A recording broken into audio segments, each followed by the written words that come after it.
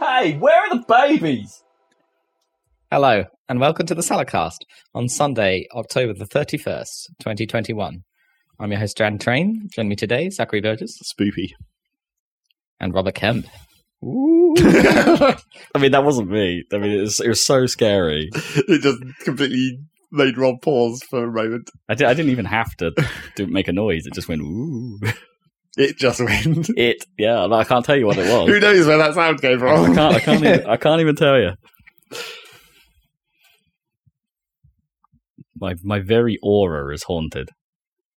There were some very disappointing Halloween decorations when I was walking down the street to get here. Man, Halloween's been like not a thing. Well, it's never a thing. It's not a thing in our country, basically. I mean, it's been the least amount of thing I think I can remember, but that's great because I'm not really into the people making a thing out of Halloween. No, but you now live somewhere where you're going to get a lot less involved. Exactly. With your previous house. There is nothing here. It is fantastic. But even the decorations I saw on the way down here were terrible. I mean, there's the classic, like, singular, tiny, desultory pumpkin on your doorstep going on, which is just like, why even bother? Yeah, I know. Not even carved pumpkins, just like, here is a pumpkin. Yeah. And it's like a really tiny, like, hand-sized pumpkin. Not a big-ass pumpkin or anything like that. It's the designer pumpkin. And then there's the, also, just hang some sheets out a window. I'm pretty sure that was meant to be a decoration and wasn't just someone hanging sheets out the window. They're not going to dry quite as well. Like in the summer, hanging sheets out the windows just to dry them. Well, I mean, Halloween, it's spooky. They definitely weren't going to dry today. It's been raining all day. No, exactly. And then there was what I assume was like, I guess it was meant to be a scarecrow-esque thing, but it was just made out of a garbage bag. So it just looked like trash, literally. And it was on I guess it's the only part of this specific house that like faces the road, but it's so far away from the road, and it's not like on their front doorstep or anything. It's just like, who is this for? It's like about one person is going to see that, and it's me. Perfect.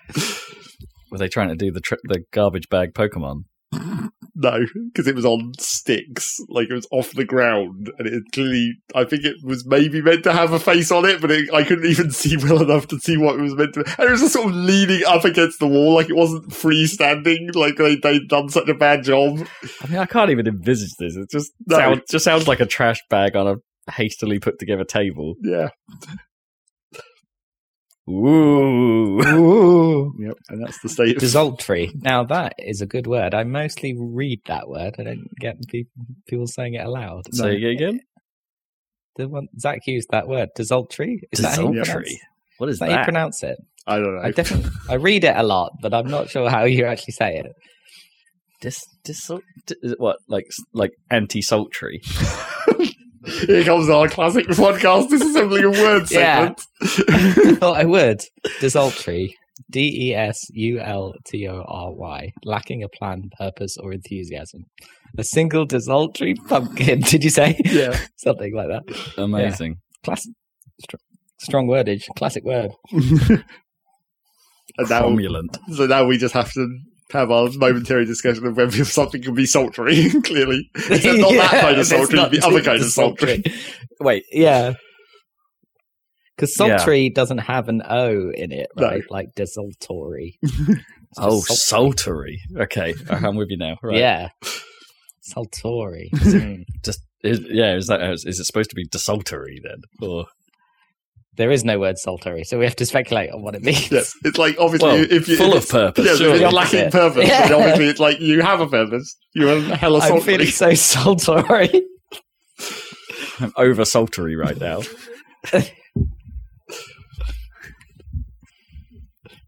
Sultry. Well, that's us though. That's our. Well, I don't know. I think sultry. Given the state of news this week, I think this podcast might be quite desultory.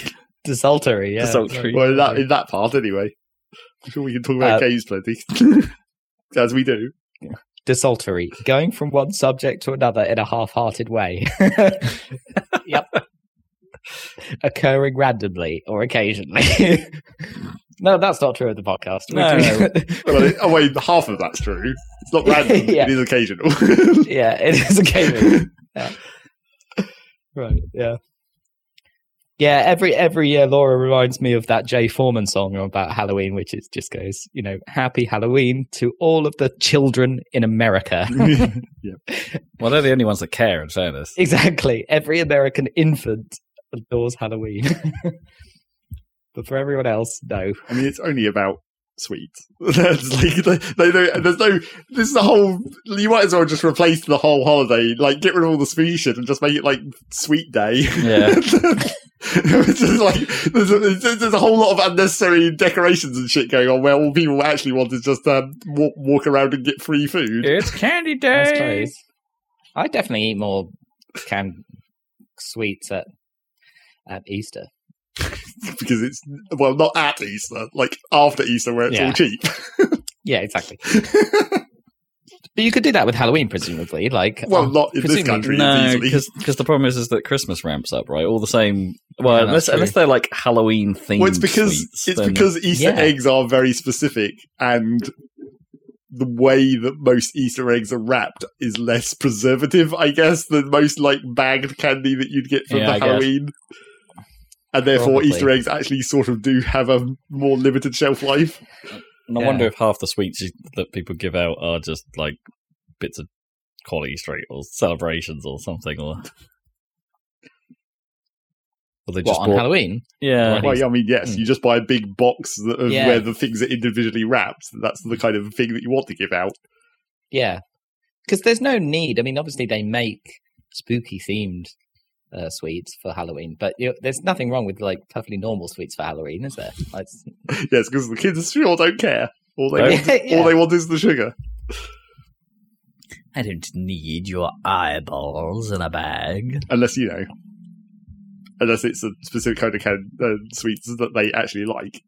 Man, you remember that just reminded the eyeballs just reminded me of those goddamn eyeball bubblegums that we ate all the time, constantly in our childhood. 5p. Eyeball? Were they eyeballs? Yeah, they were eyeballs. You would eat them. Well, I didn't. I didn't have them. I mean, sure. Yeah. I think we all ate them at one point, at least. Yeah, I get the feeling because I never went out of my way to buy bubblegum because I didn't like. Well, for starters, it's always terrible at blowing bubbles. Well, sure, but that's not the point. Again, it was all about the sugar. Yeah. And I was never. I suppose I was never quite keen on the idea that you just end up with a mouthful of gunk that you're not supposed to swallow. Yeah, it's quite weird. It's like chewing gum, right? It's like it's satisfying for like the first minute, and then yeah, exactly. I never understood chewing gum. People occasionally offer me gum, and I'm like, okay, why not? Why? I mean, I'll give it another try. I haven't had it for 3 years. Oh yeah, it's good for the first 30 seconds. And then I need to figure out what to do with this. Yeah, and the effect on the environment is not good. And I don't mean it in a climate change way. I mean literally the environment. Like you see it everywhere. Well, if you're a gross person, I mean, yeah, but swallow it. It's not actually bad. Yeah, but they don't. People don't. People put it everywhere, don't they, for some reason? Gross people all over. You have to blast that off the pavements. Yeah, that's why they get those steam cleaners out, isn't it? Yeah. Primarily for gum. Cigarette butts mostly gone, thank God, but still got the gum situation. Right, so all those people eating Nicorette, right? Yeah. The other kind of gum. They stopped smoking, so they've got more gum. Well, I don't mind that. That's fine. Surely that one you would want to swallow, though. Smoking. Extract every minute amount of nicotine out of it as possible. Nicotine. Well, perhaps they shouldn't be gums, those things. Like, you just swallow them. Well, they do patches, don't they? All kinds of weird stuff. I guess maybe they should be like Nicorette Haribo. I guess I don't know, like, how well nicotine absorbs through your stomach, because presumably the chewing gum is to keep it in your mouth, right? Yeah, it absorbs better through... Oh, I guess. Yeah. There, rather than stomach acid. How do you get the nicotine from a cigarette? Is it from the smoke in your lungs? Yeah, it must go through the blood straight into the blood. Must do, yeah. Weird. Which is why it skanks them up so bad. Well, no, that's not why it skanks them up. Because it carries everything else with it. It's the other shit that isn't nicotine that skanks them up so bad. Yeah. Genius idea, just inhaling like literally the smoke from a tiny fire in front of your face. I mean, it's been a long time traditional delivery system for drugs of all kinds. It's a classic.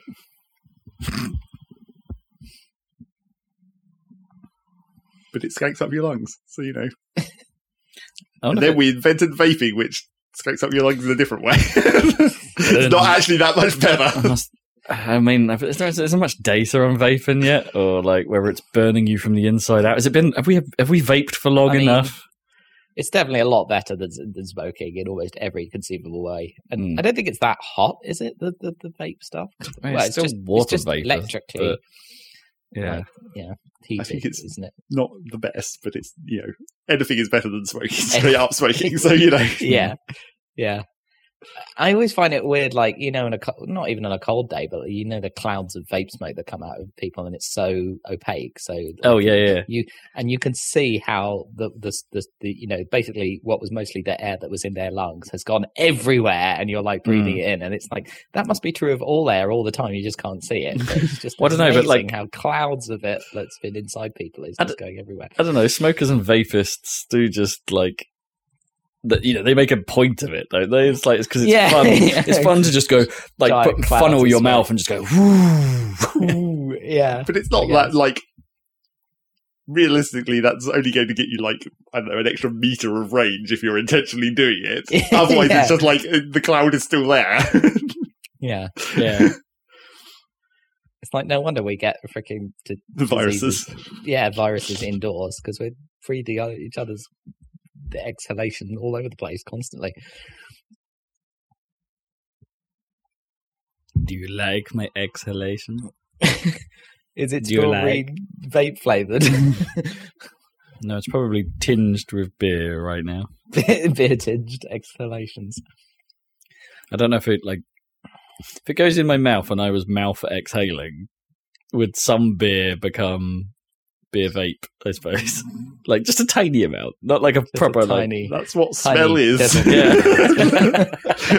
Beer vape. It's true. So Halloween. Yeah. I mean, it was a pretty half-assed effort at Park Run yesterday. They sometimes do it. I mean, my mate Justin dressed up as what's his face from Halloween, Mike Myers. Is it Mike Myers? Is he the Halloween guy? Well, wait, because I always get confused because Mike Myers to me, that can't be his real name, right? Because that's Austin Powers, right? I know. Is that just coincidental?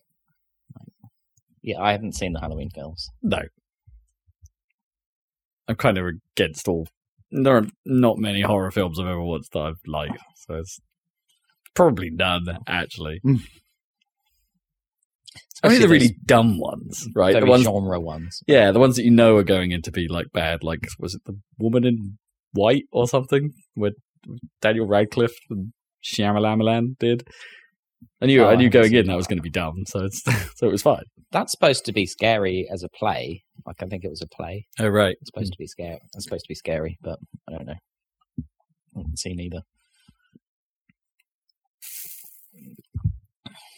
I've just been waiting for Halloween to be over so that I can go back to Animal Crossing. Because spoilers, but things I haven't been playing, getting into that section way early in the podcast, but I haven't been playing Animal Crossing because the big patch that's coming up on November the 5th or whatever did get me slightly infused, and I was like, yeah, but before that I'm going to have to go and clean up my island and shit, right? Because I haven't been there for 4 or 5 months at this point. It's going to be covered in weeds. And then I was like, well, I should, I get in there ahead of time because the patch isn't out yet. But then I was like, oh yeah, but Halloween is happening. So I don't want to get sucked into that whole system of whatever the Halloween event is. I think you just have to buy the sweet candies every day and all that stuff. And I was like, I don't want to get into that even slightly. So I'll just wait until Halloween's over and then I'll have a 5-day period of safety before the patch comes out. Don't want no corn. No. Well, I mean, soon you'll be able to grow not corn. I don't think corn is one. Well, corn, I guess maybe we haven't seen all the vegetables that you can grow. You can grow pumpkins, but that was now in this upcoming patch, full on grow other crops. If you harvest your corn, would it be candy corn right now? Or no, I don't think Halloween has the Easter effect of like just eggs everywhere. Yeah. I was trying to think like where were we flooded with candy corn in the past, and it's like, oh yeah, Rocket League, and even they've dropped the whole. Yeah, sort of like you don't earn candy corn you don't anymore. earn a random extra currency to spend on unlocking things. Now you just get things for doing things. Get things for doing things. Yep. Things.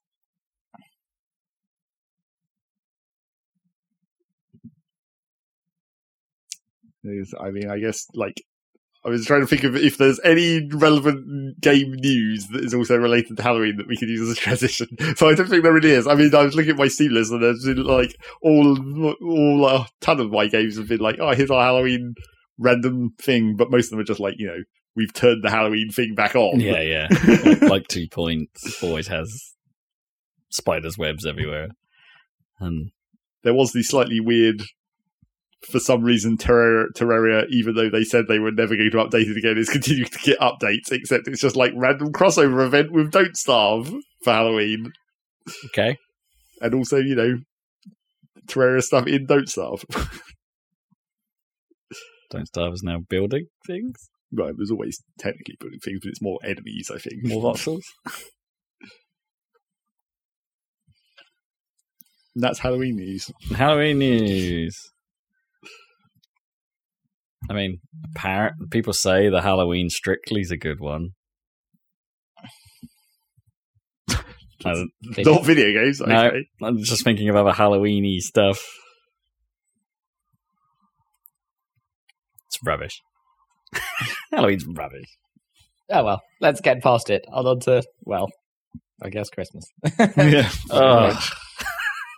I mean, at least we're sort of now entering acceptable Christmas territory. I'm still not happy about it because it's entering November, not December. Well, I guess, what do you get?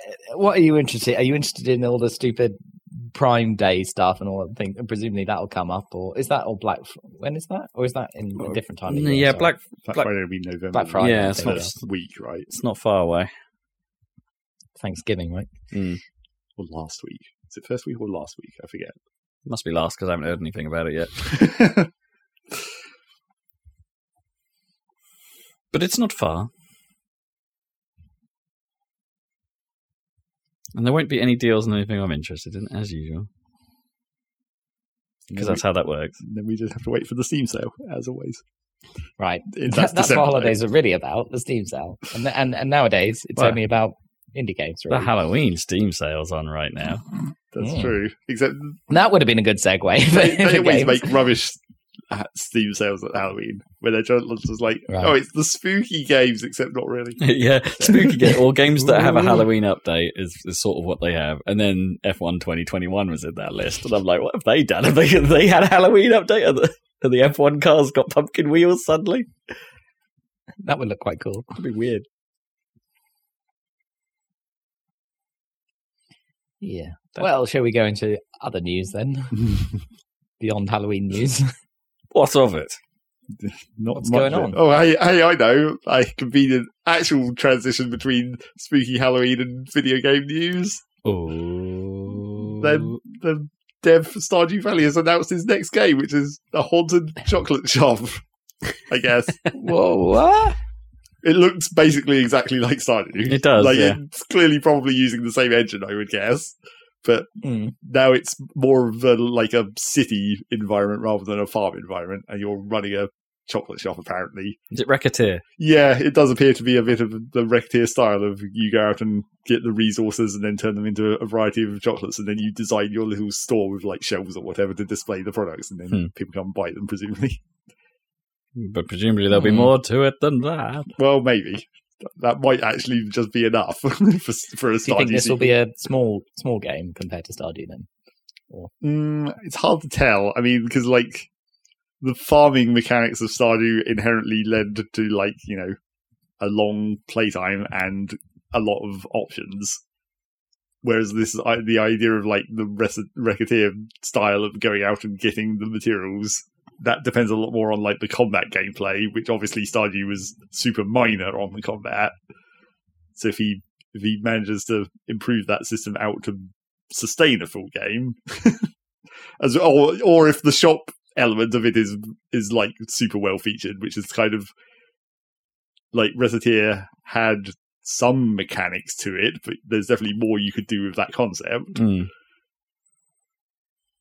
The dungeon crawling was a little too basic at the end of the day in that game. In Recettear. Yeah.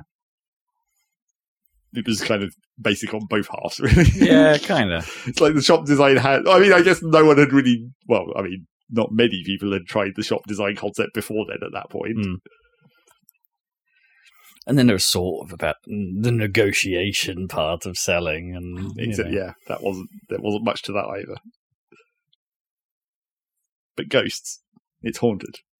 The ghosts appear to help you run the shop as far as the trailer appears. Oh, and not like stealthily or anything. They're just sort of hanging around, and everyone is like totally fine with this. So everyone knows it's a haunted shop. And is there anywhere else in the world going to be haunted? Or is it just your shop? I mean, I don't know. Also, this shop appears to just have a door in the back room that just is a portal to like Narnia. The countryside kind of where you go to collect the resources. Where you get the Turkish delight from the Wicked Witch or what is that character called? The Winter Queen or something. Winter Queen, Ice Queen lady. Yeah. But yeah, I mean, presumably this will be in the Stardew universe, which is fine because, you know, weird magical shit happens in Stardew all the time. So you get to go visit your old farm. I mean, that would be kind of cool if they make some actual direct like reference or some of the characters turn up, just come to the city. I mean, you do go. That cocoa beans don't come from like that kind of environment, climate. Yeah, maybe that's why they're haunted. It's the tropical island of Stardew Valley. You could go there, but you could grow the cocoa beans there. It's not really chocolate, is it? It's going to be some other ghost bean. Or maybe I don't even want to think about where it comes from. Yeah, maybe you only get the cocoa beans from the ghosts. That's the only source, and then they don't tell you where it comes from. Like, we mysteriously get these beans from somewhere. Like, is it delicious? Fine, that's all you need to know. Don't think about where it came from. Has this medicine made you better? Good, don't question it. So what's the name? Has it got a name? Yeah, it's just called Haunted Chocolatier. Haunted Chocolatier. Currently. I mean, I assume that is the actual name. Man, I hope it stays like that. That's good. That is good. I'm just imagining the lint ads with a whole different flavour to them. Like the ghosts. Because they always end like Master Chocolatiers. No, it's not the chocolatiers, is it? Like the lint ads always have made by a master chocolatier. Yeah. Singular. And there's like this one guy is being worked to the bone. The guy who actually looks like a model who's in the who's in the advert. Presumably the implication is that it's like designed by the master chocolatier. Oh, of course. Like literally I made. mean, it's clearly, it's going to be factory made, isn't it? Well, yes, obviously. But it's just it's just I don't know if they use the word handcrafted, but sometimes it sounds like that. It's like handcrafted by our master chocolatier, Steve from Reading. If Steve's like the chocolatier, then the haunted chocolatier, it's not the chocolate shop that's haunted. It's actually the guy. Yeah. I guess if you are living in the building that is haunted, you are haunted. You are haunted. Yeah, I suppose. But if you travel, are the ghosts going to follow you around? Because you're the haunted chocolatier. If you've eaten the chocolate, does that mean you've the ghosts opened? Come with you. You've opened up some kind of portal to haunting within you. But you're selling that to the whole city. Like, that's dangerous. I bet that's the subplot. The ghosts are taken over through the power of not chocolate.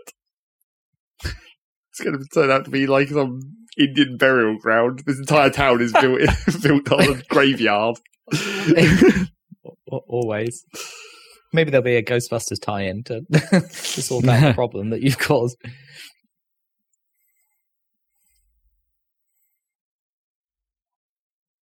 Right. Okay. Well, So that was the transition. There we go. More video game That's news. that game. Not much. What other new games are going on?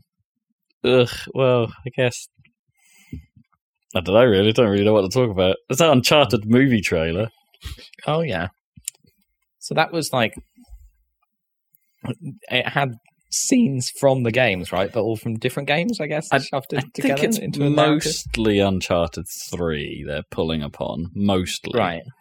But they reference Sam in it, Nathan's brother, Right. which is clearly Four, like he wasn't really mentioned at all until Uncharted 4. Kind of like, oh, by the way, is his brother? I remember. Yeah. Yeah. um, Classic. So I guess they're getting ahead of that. There might be some elements of 4's backstory stuff munged in, would be my guess. So this is the movie that Tom Holland, who's famous for saying stupid things in interviews, said was bad even before they'd finished. Before they'd started the marketing campaign, right? Sure, but Yeah, he says stupid stuff, so he might not. He might not be right. he might not be right. He's And then Mark Wahlberg, right, as Sully. Mark Wahlberg as Sully. Yeah, and he's not even tashed up. Is he? Unless that's like the final reveal or something. Like time passes and Mark Wahlberg gets tashed up at the end of the film. I don't get his appeal. Mark Wahlberg, what's he good in? I mean, you mentioned this to me last week, and I've been thinking Yeah. about it, and I still haven't got an answer for you. Why? What makes him? What? I don't know. I don't get it. Was he? Because was he in the new? He was in the new Apes films, was he? If I remember that right. They're supposed to be good, right? Or Yeah. I've seen the first one, but they're all supposed to be good, aren't they? Yeah, I mean the first one's the only one I've seen, and I've not really seen properly. I sort of like it's one of those Yeah, caught just on bits TV of. type thing. Yeah, might be worth. I heard they're well done, so might be worth a marathon. Well, not a marathon, but Wasn't he also in The Happening? Oh right, Shyamalan thing, and Ted, obviously. Oh yeah. I mean, he's all right as a comedy actor, I think. But he's just not in that many comedies. It's weird. Well, I guess Uncharted, could well be, yeah. semi-comic role, isn't it? It's like, it's just in Indiana Jones style, isn't it? Yeah. I don't know. I mean, it's worth a try, I suppose. Good luck to them. Oh yeah, Trying to make something. He took over from Shia LaBeouf, I guess, for Transformers films as well. Oh God, dearie me. I don't know.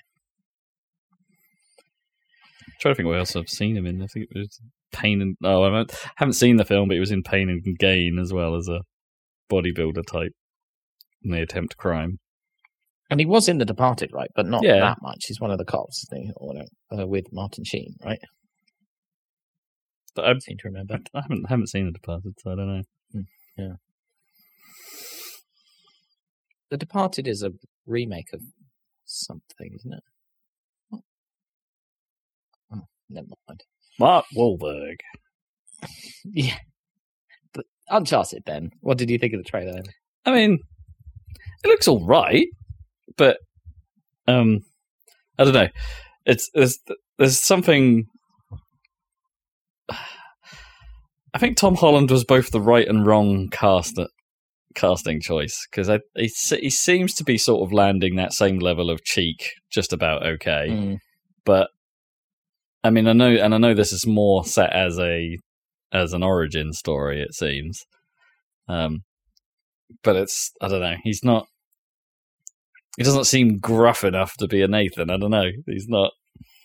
Yeah, I mean, I like him, but yeah, don't get me wrong. It's like Tom Holland's great, but it's. But I don't know. I don't know if it was the right casting here, because there was that fan made short, right, with Nathan Fillion, which is great. Yeah, classic one. Yeah, and that worked. But I guess they can't do that. I suppose he's not a big enough draw.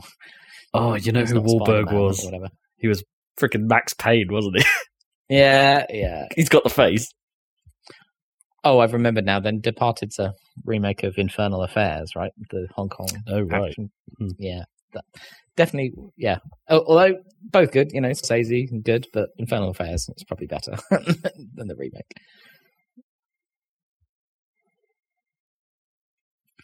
But yeah, Max Payne.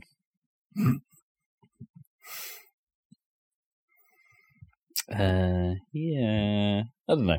I mean, there's plenty of scope for it being a good video game movie because do those even exist? I mean, the odds are sort of in its favour. Like, there's been so many bad ones; they must strike it out that far. Is that the theory? Yeah, probably. Someone's got to come good. I mean, that Tomb Raider film went. We've talked about this before. That Tomb Raider film went bad, but not the Jolie ones. I mean, those are kind of bad in their own entertaining way. But yes, the most recent Tomb Raider was fine.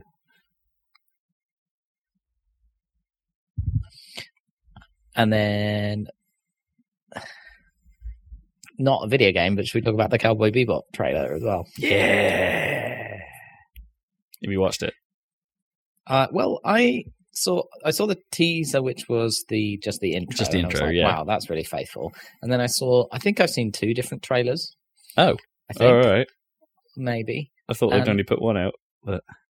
And I found the first one quite off-putting, and like they missed the tone. But then the second one I saw, I was like, oh, okay, maybe it's not as bad as I thought. But I was a bit worried by it, I have to say. But what were your thoughts? Maybe I've seen the one where you thought they missed the tone, because it still looks like it's going to be enjoyable, and I'm probably still going to like it. But I got that kind of a Picard vibe from it in a weird way, right. Like, and just from the visual design, because obviously they've tried to realism it up, but they've probably done that a little too much in places, and a lot of the quips. I don't remember those, but I mean, I watched Cowboy Bebop. I watched it the proper way, in Japanese with the subtitles, and it's like I don't know if what was being said was what was in the American dub, if that makes sense. Okay, yeah. So maybe that was the tonal shift for me. I mean, the line where he says "what the actual fuck" was a little surprising. Yeah, right. Yeah. Because the funny thing about the tone is, like, it's not as if the original Cowboy Bebop was, like, mega serious. It had all kinds of silly, weird, goofy stuff in it. Absolutely. Yeah. But still, it just didn't seem it seemed a bit off to me. But there you go. I don't know.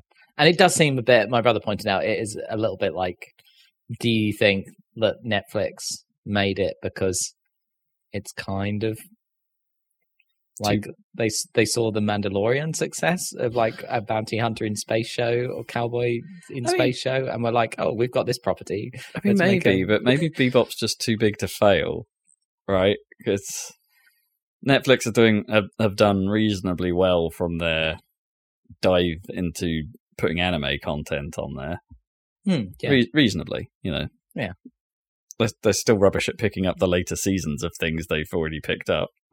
God damn it. Still haven't got season 2 of One Punch Man on there for some reason. They've got season 1, but not 2. It's like, why? Why are you holding back? Come on. They're bad at that. So yeah, I wonder if, and they recently started. They recently put the original series on Netflix as well, so you can watch that there now, which is nice. But I wonder if it's like they're just saying, well, the audience that we've got that watches anime is big enough that this will just succeed, right? It will do well enough if that same audience just all come to it. And I guess they're hoping that it will bring more because, comedy space adventure. People don't mind a comedy space adventure. Yeah. Well, fingers crossed, but again, I wish I had find more things to be enthusiastic about. But was a bit worried by that. Oh, I'm sure it'll be fine. I'm sure it'll be fine. I'm all in. I'm watching the whole thing. I don't care. I'm sure it'll be good. Cool. Have you seen Dune yet? I have not. No. Well, timing has been a bit awkward for me, but yeah, fair. Are you going to see it in the cinema, do you think? Yeah, probably. I'm a mate of mine has already seen it and wants to go see it again, so he might. Oh, really? Me, but I just. Okay. I know we've talked about this before as well. There's something about like just going to see a film that like that whole effort doesn't appeal anymore. Yeah, fair enough. And especially if like, man, Cineworld has got so expensive. Oh, really? Like I don't have my card anymore, but it's like, but like just going to get a single ticket costs nearly as much as what the Cineworld card used to cost a month now, and it's a bit much. And it's like there's competition now. Like Ipswich has the Empire, which has tickets for not cheap, but they're better priced. And and of course, my mate who wants to go see it Cineworld because he's still got his Cineworld card. And I'm like, but that means I'm going to have to pay the stupid prices for less comfortable chairs and grr. Can't we go to the Empire? It's even more expensive to get the IMAX one at the Cineworld. Yeah, which is in fairness probably kind of how you want to watch it. That's probably how you want to watch Dune, yeah. Yeah. Probably. Not that I did, but yeah. Yeah, fair enough. Was it good? Yes, it was good. That is all I need to know. And I'll say no more until you've seen it. Well done, Villeneuve. Yeah, good old Villeneuve. I think it's a better project for him than Blade Runner 2049, even though, that was good in its own way. I don't think I still don't personally think that Blade Runner really needed a sequel to be made. Well, no, but... Yeah. But fair enough. But yeah, I think it had a bit more kind of heart to it. Dune. I think the casting was really good, which is very important. The one thing I've seen on Twitter about it is that people don't seem happy about how they handled crowds. Like the visuals for how they did crowds weren't that good. Right. Like as in they didn't necessarily have the budget to hire a whole load of people to do it, so it was like a CG'd like Clone Wars, I guess, style. Yeah, I suppose. I could see that. Fair enough. But that's it. That's kind of the only criticism I've seen. Yeah. One thing I really liked, I mean, the soundtrack is Hans Zimmer or whatever, and works well. He's always good value. I think he does a good job. But break out the horns. The Atreides have bagpipes, which is freaking awesome. Excellent. I really like the Atreides bagpipes. Are they space bagpipes? Yeah, they're space bagpipes. I was like, this is great. Synth bagpipes. I was into that. Anyway, video games. Is there any video games with synth bagpipes in? I don't know. There must be. I mean, I was just thinking, like, is an electric bagpipe a thing, like an electric violin, where it just doesn't have any actual air involved, and you're just like playing it like a keyboard almost? Oh, weird. Yeah. I don't know. It would be like a really weirdly shaped guitar almost. I don't even really know how bagpipes work. Do you have to squeeze and? Well, it's like a flute, except you're using the bag to create constant airflow, right? Yeah. But how do you create a constant airflow with the bag? I mean, you pre-inflate it, right? Yeah, it's so or you're blowing in, but it's putting it back out at a constant rate rather than... Yeah, it's like there's a series of valves in there, so you blowing in doesn't make it immediately... You blow, right. Yeah, you are like, the bagpipist is there with a red face because he's having to just go pretty much the entire time. But then when you're breathing in, there's still air keeps in the going. bag, Yeah. So I see. So that kind of moderates the fact that you have to breathe in and out in order to create a constant airflow. Absolutely, yeah. I think there's I say, there must be a sequence of valves to be like blow in, and then the thing is exuding at whatever squeezy rate you're doing, I suppose. What's the squeeze rate for this piece? Maximum squeeze. What a weird concept. But I guess bagpipes only really have one volume, don't they? They just don't work if they... Well, it's a drode, isn't it? Yeah. Well, I wonder what the valve system is, because it might just be like some kind of pressure valve where the fact that you have to like squeeze it a certain amount to open the valve, so it's always that exact speed, essentially. Yeah. So that would be a set volume, right? Yeah. Presumably you can tune it to be, because presumably you want the drone to be at constant volume and then your melody played on top, right? I was wondering if you could change the drone actually, like, or that is it always that same? Or like, can they tune that, or is it just every bagpipe piece in bagpipe drone key? There's that one note under it. I don't know. Is that like a separate pipe? Like, I've never looked close enough at the design of a bagpipe to actually know. Yeah, it's just a bag they of do pipes have like coming out of multiple it. pipes, right? Yeah, there's like 3 or 4 coming out of it. So presumably you have the one that you actually play, which has like the finger holes and whatnot, or whatever, however they actually work, valves. Yeah, where even are those? Like, how do they? Because it's just like, I'm thinking like if you're blowing into a, that can't be the bit you blow into. Can't be the bit where your hands are to like put the hands. Well, no, because you squeeze it with your elbow, right? I think it's tucked under your arm is how you actually squeeze the bag. I need to look up a picture of a bagpipist. But like, that's what I don't get, is like you squeeze it down and then what happens when you get to the bottom? I guess you just have to blow in to reinflate it. Well, right? I mean, I think you're trying to keep it constantly inflated, not having so the pressure you're putting on it with your arm has to be balanced with the pressure that you're providing by blowing into it. Except presumably like half as much, because you're only blowing into it half the time because you're having to breathe. Yeah, because you have to breathe. Maybe if you could do circular breathing, though, where you can breathe in through your nose and out through your mouth constantly. Yeah. Apparently some people can do that. I'm sure that's a difficult skill to learn. What the hell were we talking about? Oh, right. Space bagpipe. So it looks like there's 5 pipes in this thing. One of them is clearly an intake, and you hold one of them downwards to actually play the melody part, and the other 3, I think, come out over your shoulder and do the drone. Right. So can you control the drone is the question. I think you can change the key, but I think you have to set it before you start playing. And there aren't that many notes. It's not like it's got a full chromatic scale.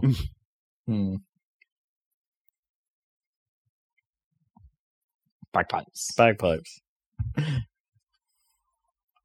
The distinctive skirl and drone. What the hell is a skirl? It's so distinctive it has its own word. Yeah. Amazing. Yeah. Is there any more views? There was a trailer for the Halo, but we want to keep that on the I'm a little media blackout on that. Yeah, fair enough. I mean, PlayStation did do a state of play, and I think we should move on. Yep, that was very little to care about. Because there was nothing. It was just 22 minutes of garbage on PC, right? In 4K or whatever, 60. I mean, that wasn't even there. That they didn't say any of that here. Like the PlayStation State of Play was for PlayStation, I guess. They didn't talk about PC at all. And their sort of like highlight game was Five Nights at Freddy's. It's like, ugh. Oh, great. Yeah. Okay, so that's a nothing. Let's move on. Yeah, it kind of is. Yeah. Right. I guess that's the news then this week.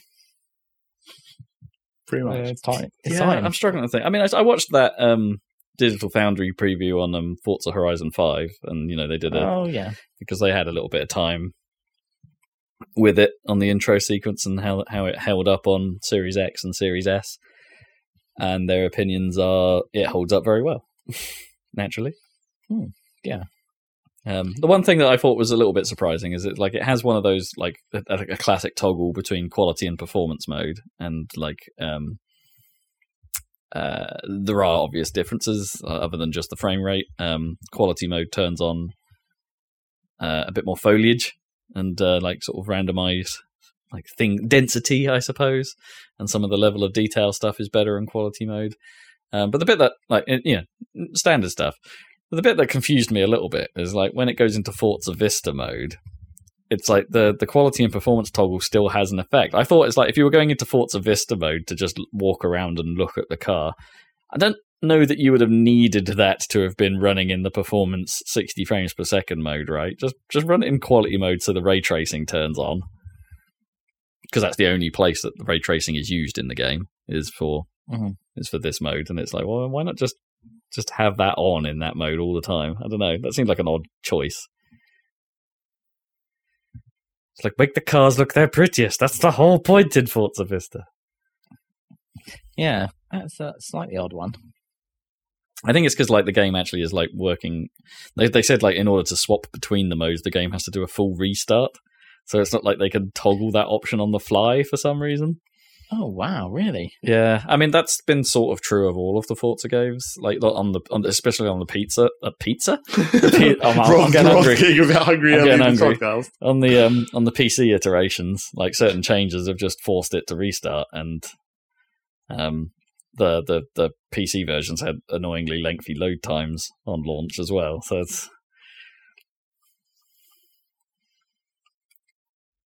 yeah. Anyway, it looks like one of those. I'm not sure I've seen anything particularly unique from Forza Horizon 5 yet, but right, yeah. I mean, they're kind of incremental at this point, aren't they? Like the Europe one, and then the UK one, the UK one.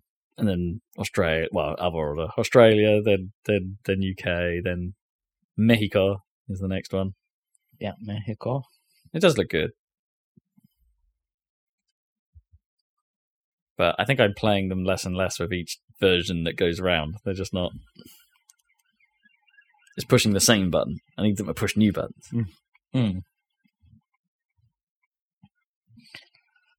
I mean, but they're pushing the boundary graphically in a way that a lot of games aren't even bothering at the moment.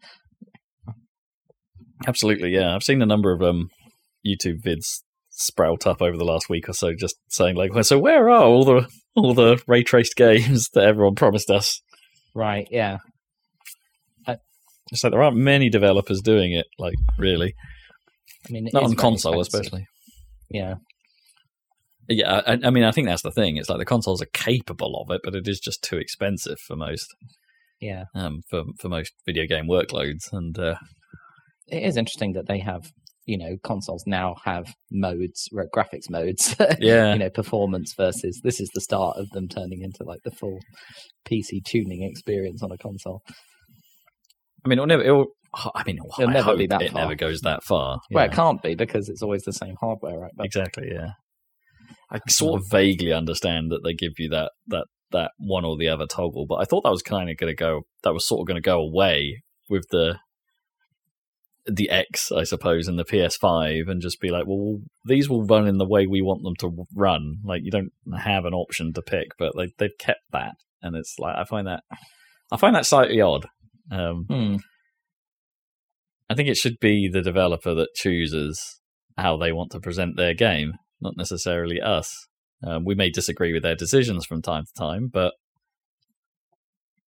there is a purity to that.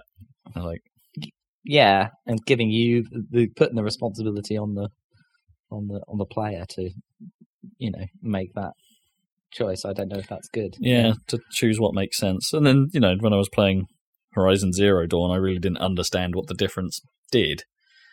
For instance, even on PS4 Pro, it had an option between a quality mode and a performance mode, and the performance mode just lowered the res as far as I could tell. I couldn't actually see anything else degrade. Or the performance improved for that matter. So it's just like, well, I'll run it on quality mode then. Like, why give me the choice? Yeah, exactly.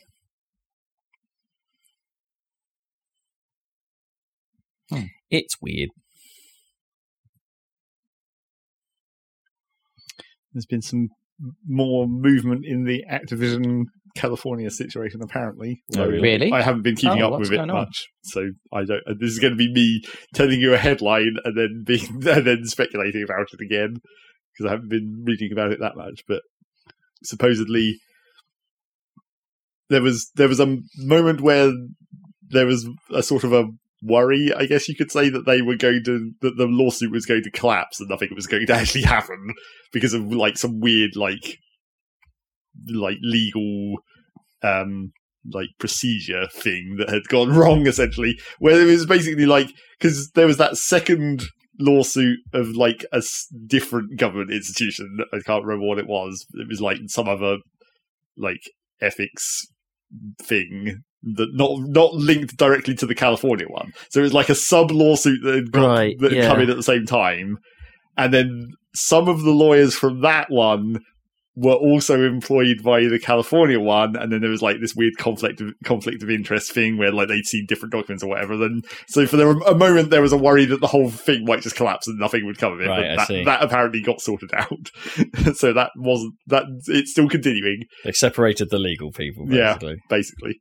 But the current headline that I saw this morning and then didn't actually look into it any further was supposedly, well, firstly the Activision has dropped arbitration, so you are actually allowed to have legal happenings on a like individual person level or whatever. Oh, I see. Because arbitration is like a whole thing with business contracts, and like you're not allowed to sue the company yourself or whatever, and you have to go through specific channels. Is that why class actions exist? Yeah, except that's for like consumers rather than employees. Oh, I see. So, right. So, like, you have to go through your union. Except such it's not a union, exist. But like, it's like you have to. Arbitration is like you have to basically use the lawyer company that your company tells you to, which obviously isn't great for you. That doesn't sound great, does it? No. But yeah, so they apparently they've got rid of that, and the other part of this headline claims that the CEO, who presumably is Bobby Kotick still, is taking a pay cut from 150 million to 670,000, which seems like that's probably not actually true, and there's probably some other... 150 million? I mean, I think I had heard that his numbers were along those lines, but that's more like with bonuses, except because of the bullshit way that bonuses are given out in that grade of industry, it's all like bonuses, and they're always ridiculously huge. So yeah, it might be that might actually not be his salary. Yeah, his salary might not actually have changed at all. Yeah. He might just be not taking bonuses any longer, like shareholder dividends or whatever, or whatever that maybe board bone. Yeah. I don't know. I get lost at that stuff. It's so weird. But it's just like that's. I don't think this is the kind of situation that taking a pay cut works for. In like this whole abuse lawsuit thing, you can't just take a pay cut and be like, "Oh, that's totally fine now." Because it's like, because where is that money going? Well, and then like presumably it's not unless he has done something. Presumably it's not really on him as much. I mean, it's not like his pay cut to pay for all the lawsuits. Like, no, I don't think so. Well, presumably... Or all the settlements. I don't know how it works in the American system, but presumably they aren't the ones having to pay for this lawsuit, because California brought it onto them, right? Assuming... I mean, isn't it the normal way round that they... Because it's not a libel, which would be the other way round for us. That's for UK law, though. Absolutely, yeah. So California will be paying for it right now, and I believe unless they win. And then legal fees get transferred. But yeah, it doesn't seem like... I mean, on some level, it's just like we're doing random appeasement, I guess. It's like, it doesn't exactly seem like an appropriate thing on... Because if you're going to do that, it's just like you're putting it too much on one person. Like, he was the one who was doing all this abuse, but he clearly wasn't. I mean... maybe he did some of it, but who knows? I mean, there's an element of...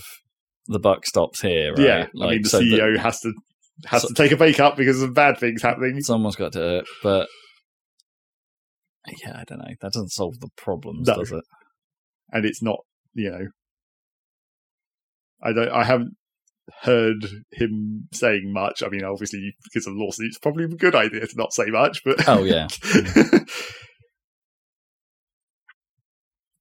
So yeah, who knows? It's still continuing is the main thing. It's still going on, and in a way that, like, we're actually allowed to know about it on some level. It's not just one of these classic behind closed doors things where it gets settled and no one ever finds out what happened. I mean, it still might. No, because even if it gets settled, then there may be a requirement of the states, because the state are bringing the case, they may have to publicly declare what happened, like what that settlement was. I mean, it does seem like a lot of the court documents that this information is coming from are more readily available than many video game related lawsuits we've been talking about in the past. I think when it's like if they're documents ahead of time, often those are quite available. When it's stuff that's presented in the case itself, that becomes a little less visible to us. Yeah. If you think about some of the stuff that came out through Apple and Epic and all that stuff, it's like a lot of it was like reporting on what happened during the case. Yeah. Like a lot of that evidence came out then. Yeah, and I feel like maybe we haven't got to that point in this still in the Activision one. Sure. Like we're still just like This is all prep. well, it's like the information that's coming out is like it's legal procedure information, not really like the actual information about what happened information. Sure, yeah. Because they can't release a lot of that, can they, until the actual... I forget. I mean, this is definitely not my area of expertise or any of ours, I suppose. But it's like there's very little I think you actually have to share with the other party. Like I think perhaps the evidence you're going to present might be one of them, to some extent. So you can defend against evidence, I suppose, rather than just being, but what's this? Yes. It's like, we don't know. We've never seen that before. We don't know how to talk about this. Which, you could argue is mildly unfair.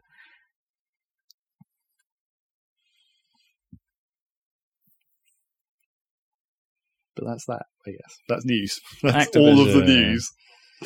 What was the last time you bought an Activision game? A Tony Hawk's game, probably. Yeah, probably. I guess that's the unfortunate thing. Tony Hawk's 1+2 probably is an Activision product, right? But it's just trying to think. Maybe Overwatch for me, because I haven't bought any of the more recent Call of Duties.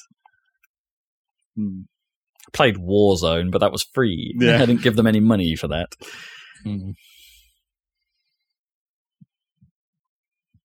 Good. Vote with your wallet. Yeah. It's a mild bummer, because I still want to know what Overwatch 2 is really going to be. Because that's still... It's still not a thing. Yes. So strange.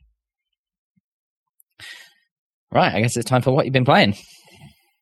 Ooh. Who's going that first went this wrong. week? Was that my headphones, or did that come across for you guys as well? It went horribly crackly when I did the ooh. It sounded all right. I was Okay.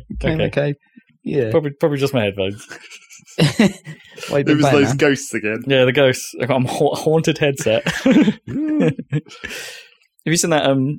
I think is it Sum Up when they do that ad on TV where they just like they show them. It's like, no, I take card payments now, and it's just like the rest of the ad is just someone like an endless ooh. No, I managed to avoid that. I do that to Gnome quite a bit. She dislikes that. Right. I can imagine. It's very fun though. So fun. So fun. Hopefully, like the games you've been playing this week. Ooh, we'll see. Tension mounting. Tension mounting.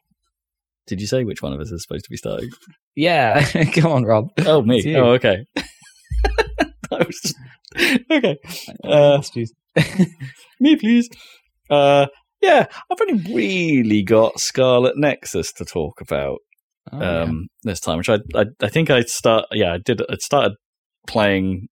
I was a couple hours in, and the last time we podcasted, and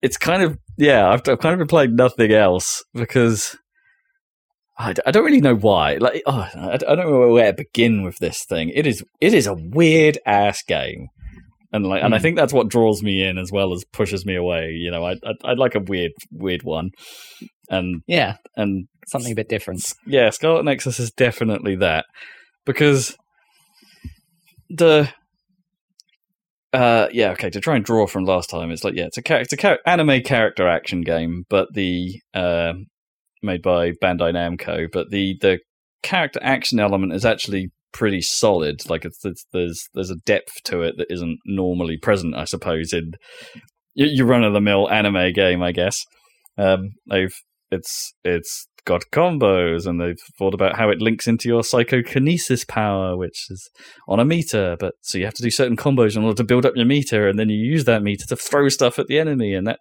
darts you out of trouble when you're throwing stuff, and then you could dive back into trouble to do some damage as a follow-up and things like that. So there's like a and you unlock abilities as you go to make that combat more fluid and give you more options and things, and then you get the number of powers at your disposal by I have no idea where I am in the game, like how far through it I am.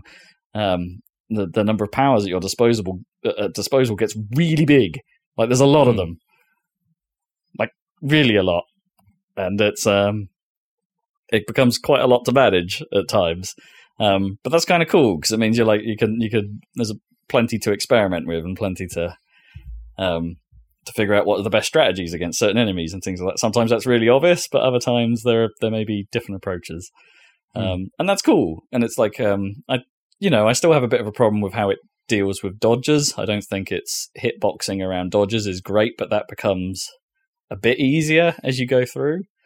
What makes it easier? So, right. I'm going to start touching upon the most wild aspect of this game, which is its setting and its plot, because it is batshit. There's no other way to describe it.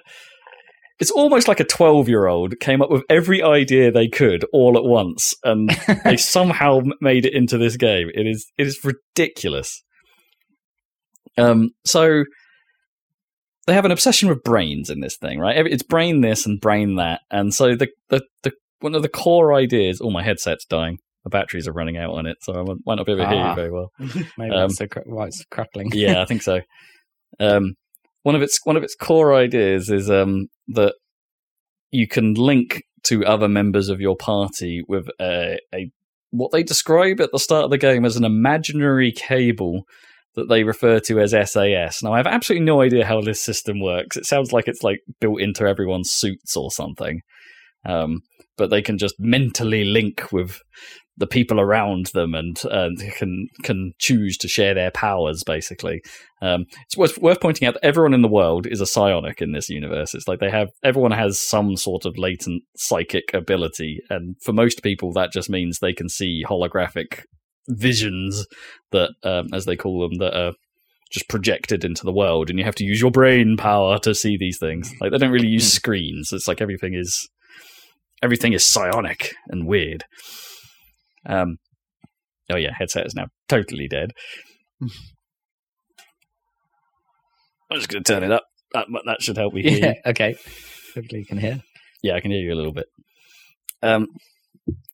Yeah, so they use these visions. So anyway, these SAS cables sort of like can be detached and detached in the middle of a fight to be like, oh, I'm borrowing your teleportation power, which lets you, like, for enemies that get defensive as you get close, you can just keep your distance, wait for them to open up, and then use the teleport to dive in and hit their weak spot, and then they'll be vulnerable for a bit, so you can do damage, for instance. Or you can, for enemies that you can make damp, you can then switch to use someone's electrokinesis, so you can electrocute them while they're damp, because that's effective. And there's super effective. Yeah, exactly. There's like fire, and there's clairvoyance to see invisible things and make your dodging easier. Hey, dodging easier. There you go. That's useful. Or someone that can just basically tank damage, so you can turn that on for a bit and not get hurt in certain circumstances. There's like 9 party members you can achieve, and like at the part of the game I'm at, you have access to all of those. You have access to 8 of the 9 at once, which becomes a bit of a management headache, but whatever, you can do it. So in the middle of a fight, I can call upon any one of those powers to start like blending with my own. And I've got the upgrades where I can have 4 of those powers active at one time, so you can start combining the effects of things. It's like they don't combine in like Magicka level ways. It's like, not if I combine these 2 things together I get something different. It's like, no, just these 2 things are active at the same time. Right. Yeah. But it gets kind of mad, like the amount of stuff you can do and stuff like that. It's like there's a lot going on. And there's like the enemies don't just have health; they have ways of where you can crush them instead. So they have a separate health bar that's also there as well. And if you manage to get the crush down, you can instant kill them instead of having to grind their health down. Not true of bosses. Bosses, they'll just do a lot of damage if you crush them, but you get like experience bonuses for doing it, and you get a little cutaway sequence of you like glory killing them, I suppose, when that happens. It's right. It's pretty stylish and pretty good looking. When it's like in its flow, there's just things going on. There's stuff happening. There's sparks and flashiness and cutaways and giant anime people popping up on screen as you activate their powers, and they do a little animation and swoop across the screen, and then or you can have a close-up of your own face with your eyes opening when you do a crush, and you go grrr, and then cool. And then every now and then you'll go into a brain drive state, which is like, or you're in a focus drive. Yeah, they call it. So you build up this little meter, and when it fills up, like you go into brain drive, a limit break. Yeah. Basically, you sort of get faster. Your attacks start doing damage, more damage. The music goes mad because it like starts to increase in pitch slowly over the course of a brain drive. So it's like everything's getting weirdly hyped as you're going through. It's so stylish. It's pretty cool. Like it's madness on screen. Sounds pretty awesome, to be honest. Yeah, I mean, and I think the core ideas are there. I don't think there's enough enemy variety from what I've played. Like the combat is starting to wear thin now. Even with all that going on, I just don't think there's enough, enemy types or enough different things you actually need to do to kill them. But the bosses are still always interesting. The bosses are still entertaining and weird. But all of that kind of pales in comparison to what else is going on. I mean, that's great. This is that's the best stuff in the game, is this combat. But like, it's also weirdly probably the smallest element of the game. Like, because most of your time is in visual novel style conversations where the absolutely mad plot is unveiled to you very, very slowly. But it's like, this is I mentioned this last time. It's like the writing for some of this stuff, like the moment to moment stuff is pretty poor. Like, it tries to do the persona thing, right, where it wants you to build bonds with your teammates.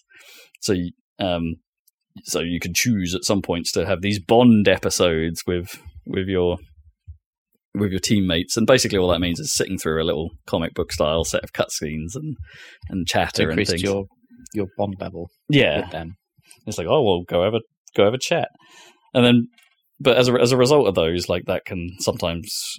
One of the things you get out will be combat bonuses as your bond increases. So one of those things, for instance, is instead of taking damage, a teammate will appear in front of you and block the damage for you if their bond's high enough with you, or there's a chance for them to negate damage and stuff like that. So it's worth doing. They're marked as optional, but you'd be mad not to do them because they're quite easy to just trigger. So just go do them all. Just go sit through some cutscenes. But the bit that bothers me the most about them is, okay, there are some points early on in the game where tonally they make no sense at all. You're having friendly conversations and dinners with people who are supposed to be your enemies at certain points in the story.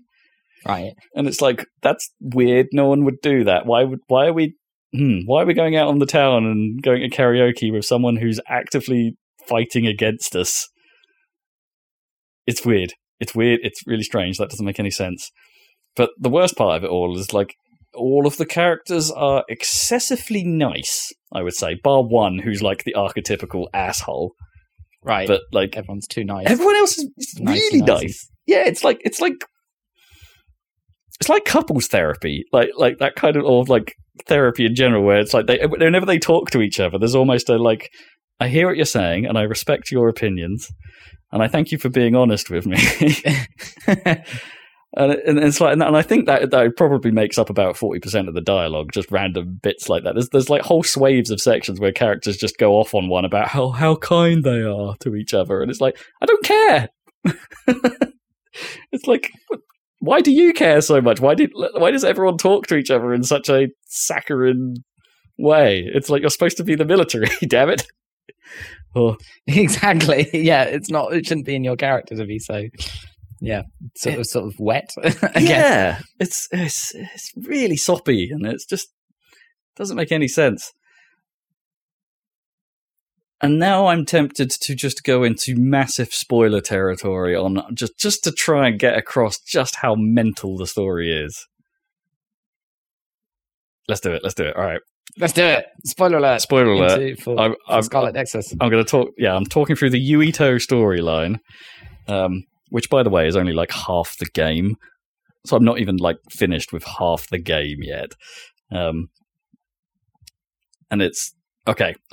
So the setting for the world is like there's this thing called the Extinction Belt around certain areas of what's left of the country, and from the Extinction Belt come these creatures that are referred to as the Others, and these are like the monsters and stuff that I described before. They're a little bit like haunted marionettes, I guess, that kind of like sort of puppets and showroom dummy kind of look to things. It's kind of creepy. But anyway, so supposedly these Others come from this belt, and they threaten mankind. But you start to find out that it's like, oh, actually there are forces that like supposedly can turn humans into Others. And then later you find out that your own government is perhaps processing people to get their brains so they can turn their brains into some kind of medicine, or maybe that's the way they turn them into Others. And then you start having memory lapses as the main character. So there are bits of like your memory that just go missing and things stop happening. And then everyone's like, hey, what are you doing? And you're like, I don't know, what am I doing? So you're suffering from that. So you start taking this medicine, which is then revealed to be medicine made out of processing people's brains. In some kind of brain drive? Brain drive. So you're drinking brain juice or something. And then there's people. And then at one point there's a rebellion where the two halves, where one half like realizes that the government's up to bad stuff and then sides with another city as part of the country that wants to go independent. So there's like a weird internal conflict going on. And then one of those sides assassinates your dad, and then which makes you angry. Understandable. And then you go and have dinner with the guy who assassinated your dad, and then before you realize he's just to clear the air. Yeah, before you realize he's assassinated your dad, but he probably has. Oh my god! Okay. What more is there go? Like during this rebellion, something happens where you beat up your best mate who seems to have gone bad for some reason. Because I think he's been given personality readjustment and possibly been hyped up on this brain drug as well. And as a result of you having this intense fight with him, some latent power within you creates a black hole in the sky. Of course. I mean, that's always happening to me. Like, there's always some latent power that's, that inside me that's creating black holes and the sky. But no one seems to know what the name of a black hole is, so they refer to it as the Cunard Gate throughout the rest of the game. Gate? The Cunard Gate. But it's like, who came up with the Cunard bit of it? Like where's that come from? It's like the Cunard Gate. Anyway. Cunard. Yeah. So some people die. You go to a haunted hospital for some reason. You kill your best mate at one point because he's still going mad and still seems to have been going through this personality rehabilitation several times. You then find there's this like, oh, where haven't we been yet? I know. Let's go talk to the religious cult that lives up on a mountain for some reason. Let's go find out what they're doing. It's like, oh, everyone in here is clones. Oh, two of the clones look like people in our party, or people that are working with us. What's that about? It's like, oh, you guys know you came from. Oh, okay, you guys know you're clones. All right, okay. What's that about? Oh, you mean everyone here are clones of people that came from the moon? These wizards came from the moon. It's always the moon. It's always the moon. And the moon. Oh, so we're actually the second colonization of Earth, as it turns out. Like the moon, everyone left the Earth for the moon because the Earth was getting bad, and then they fixed the Earth, and then the moon got bad because the moon's population was too big. So some of the moon came to Earth to sort that out. I mean, this might. But then the other particles turned up, and so the moon was getting messed up, and they were like, "Oh, what do we do? I don't know. Let's just send all the particles to Earth and screw up everyone that's there." Might as well be the story of Nier, isn't it? The moon and the Earth, repopulating. Yeah, there's some similarities there. You're not wrong. And so then, what is this religious cult actually up to? Oh, they want to erase time. So basically none of this ever happened. So there's time travel suddenly, and that turns out that that's one of your latent powers, not the black hole power. Well, I mean, black holes and time travel kind of go together. Yeah, there's this. You have gravikinesis, which can also summon the red strings of time travel, and what else has happened? You discovered that the guy that assassinated your dad is actually an agent from the moon that was trying to stop the religious cult, that was supposed to be helping the religious cult succeed with their plans, but something went wrong with that. So he's actually this guy's 2,000 years old, but now he's your friend and killed your dad. Your brother, in the meantime, has disowned you. You've tried to send a message to all of the population using brain television of some kind. To tell them all about it, and that didn't really work, because then the leader of the rebellion came along and screwed you over and went back in time himself somewhere. We don't know where. I haven't figured that bit out yet. You lose your memory, but then all of your teammates give you your memory back somehow. We don't know how that really happened, but you're okay. Somehow you're still the same person, despite having your memory reconstructed by all of your friends. Because the power of friendship, I guess. Yeah, so then last thing I did was just break into this computer called Babe. All right, Babe? Hey, Babe. Hey, Babe. Which has sent data back in time to your mum, and it turns out that your mum is a red string and gravikinesis user as well. I guess that makes sense, but your mum also raised one of the clone children who is in your party, and that's your mum's a red stream and gravikinesis user. Yeah, and that's why you recognized one of the clone people in your party at the start of the game, because they went back in time and saved you at one point. I have no idea what the bloody hell's going on. It's like I think I've summed up everything so far, in perhaps not in the right order, but it's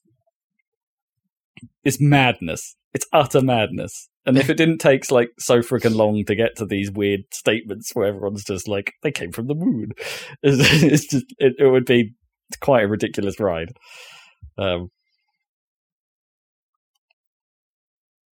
It's kind of fun. Sounds like you like it overall. I mean, I think I like it more than I dislike it. It's just it's too long. It's far too long. They needed to tone down their Persona and RPG aspirations, I suppose. Just tone that down. Take it down by about 10 notches. Perhaps fill in some of the plot holes, because there are many. You haven't seen the end yet. I haven't they seen. won't fill in all the plot holes in one go. They've done a reasonably good job so far of going back to things that you thought they were just going to leave for forever, but no, they did actually return to at some point.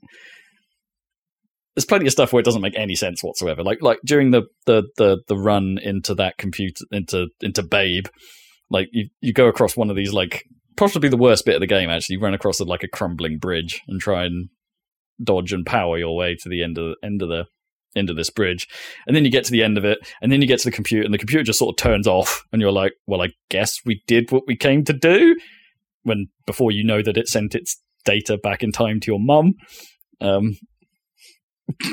somehow, but then you're like, well, okay, let's go.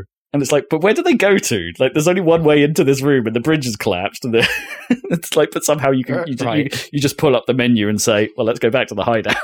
And it's there's plenty of moments where that sort of thing happens, where it's just wait, how did you do that? Or there's moments in the game where it's well, you're supposed to be on the run from a particular faction, and it's no, you can just casually walk around their city. It's fine. It dressed up in your gear. No one seems to bat an eyelid. It's just it's fine. Oh, I forgot. There's an element of 1984 1985. Was it? Or is it? Which is it? 1985. What's the Big Brothery thing? 84. Yeah, there's an element of that going on as well. They're controlling all the information. They're controlling the civilians, and they're stealing the brains of the people that rebel. It's madness. It's utter madness. And that's only the half of the story I've seen. The other half, like as I say, I'm playing it through from Yuito's perspective, but there is a whole other playthrough where you play as Kasane, who's the design child that also has your Gravikinesis power and was raised by your mum, by Yuito's So mum. when do you play that through? Or? I guess you play it through separately, so you finish Yuito's campaign and then you start again and play through Kasane's campaign. And it's like, but this thing's long, as I said, so it's like it's quite an ask.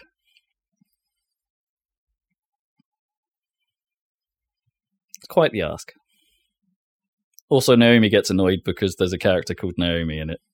Oh, right, of course. and they keep referring to her. Bad things happen to her near the start of the game, so it's like not good for Naomi. No, it's not good for Naomi's. Okay. I guess that's kind of all I've really been doing. Second, I did a little bit of Deep Rock again. Finally got promoted. Yes. Then didn't get to do any of the post-promotion stuff again. Yeah, same problem. So it's the usual stuff. I've been playing some Rocket League again. I don't think I'm going to hit the end of season target. There's just not enough like XP bonuses really to get me all the way to level 110, which is a bit of a shame. And that's kind of it. That's been for 2 weeks. It's been all about red strings. Got to get your stringy red strings going. Stringy red strings. Sorry for all the spoilers, but you needed to know. You got to know the insanity to appreciate why this has some ridiculous points. That wizard from the moon killed your dad. Yeah. And your mum's got the data. Your mum's got all the data. the brain drive. And your mum's name sounds a little bit like Wakanda. I can't remember what it is there, which confuses me quite a bit. Your mum forever. Yeah. All right. Well, what about you then, Zach? What have you been playing? Well, Rob forgot the important transition of we've also been playing Hyrule Warriors still. Naturally. On our weekly basis that we actually get to do that. Yeah, we're still co-oping our way through that. And it's continuing to, it's continuing to be what it is. Yep. Although it's like, I keep thinking about it and it's like, it weirdly feels to me like this game is almost over, but it can't be. Right, yeah. It's because we've got all the champions. We did all 4 of the champion missions, and now we have probably all the characters, I assume, because I don't think there's any more. I guess, apart from the DLC ones, obviously. Yeah, I don't know.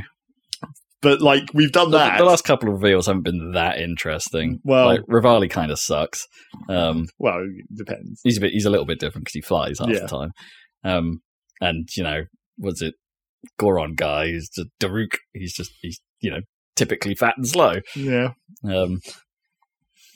But it's like we've got all 4 of the champions, and then that's the whole game of Breath of the Wild. So it's like you expect it to be over in a minute.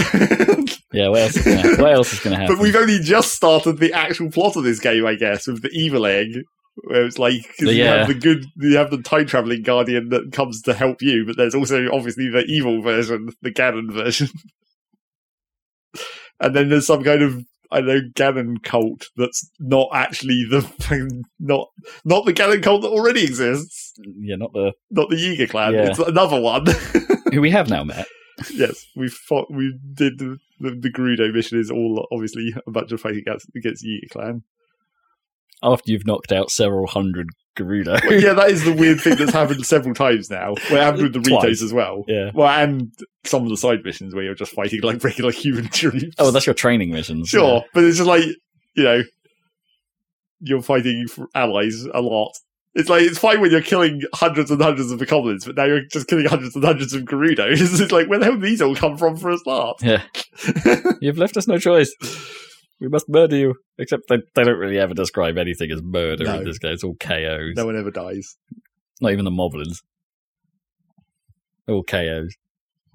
I'm trying to. I'm trying to even remember if like how the bodies disappear. They just disappear, right? I think they sort of poof. Do they poof though? Yeah, I think they do the sort of Zelda poofy explosion thing.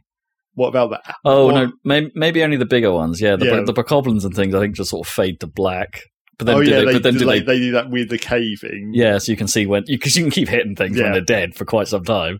So they fade out a bit. But what about the non-monster races like the Gerudo? I can't even perceive I can't perceive that because I wasn't looking. No, I wasn't looking for it, so I wasn't recognizing what was happening. I mean, the Yeagers poof into their they just smoking disappear. Tickets or whatever that is. But yeah, it feels like we've got to the end of the story, but only because it's a comparison to Breath of the Wild. It's only technically like chapter 2. I think there's an awful lot of that game left.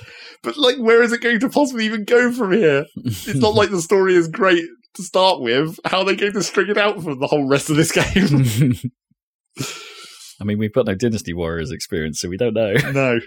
How do these normally work? I mean, obviously you can fill the content with plenty of side quests that are already just like arbitrary random things. They're not really, it's not trying to link the side quest shit into a story really. Well, you go do training. We haven't really had many missions that retread old ground yet, have we, other than the side stuff? It's like we've not really been back to places for the main levels. And presumably we're going to, because the design of those maps is specifically made so that they can be arranged differently. Yeah. Yeah, well, they'll put gates in spots with move the camps around or whatever. Yeah.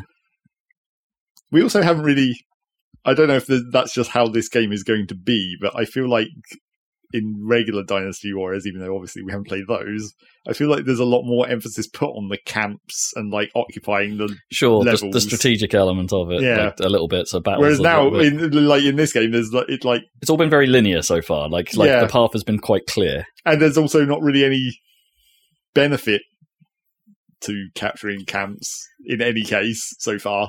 It's not like there's been a couple where it's like, if you're not fast enough, the enemy will push your guys out. Yeah, or that's not actually. They've not actually taken over camps, have they? We've seen the complaints come up saying it's like, we're on our last legs. Or on the Zora mission, they pushed it back into the throne room, didn't they? They took the outer ones before we got there, and we were fighting in the actual center of the city. Oh, I see. Yeah, but it feels like all of those so far, the main stuff in that has just been scripted, right? So far, it's like, this has just happened. But there doesn't seem to be any benefit, because even on the first level, there's totally camps on that map that are enemy occupied that you don't ever have to go to. I mean, through the course of that mission. I wonder if this is a part of the game that isn't part of the core story, right? The core story is how we're playing it right now, and then the maps at some point, maybe as post-game or something like that, open up into these sorts of sure. This is more of a dynamic level. Go for it. But then why does it still include it in the story missions? It's you could go all the way tutorial? over. Well, you could go all the way over here, out of the way, and capture this extra thing. I mean, potentially get a weapon out of it. Potentially. Well, yeah, I suppose you kill a boss, you get a drop. And I guess you could grind for extra kills and XP on within one mission. Mm. But yeah, it's not really gone into that aspect of it so far.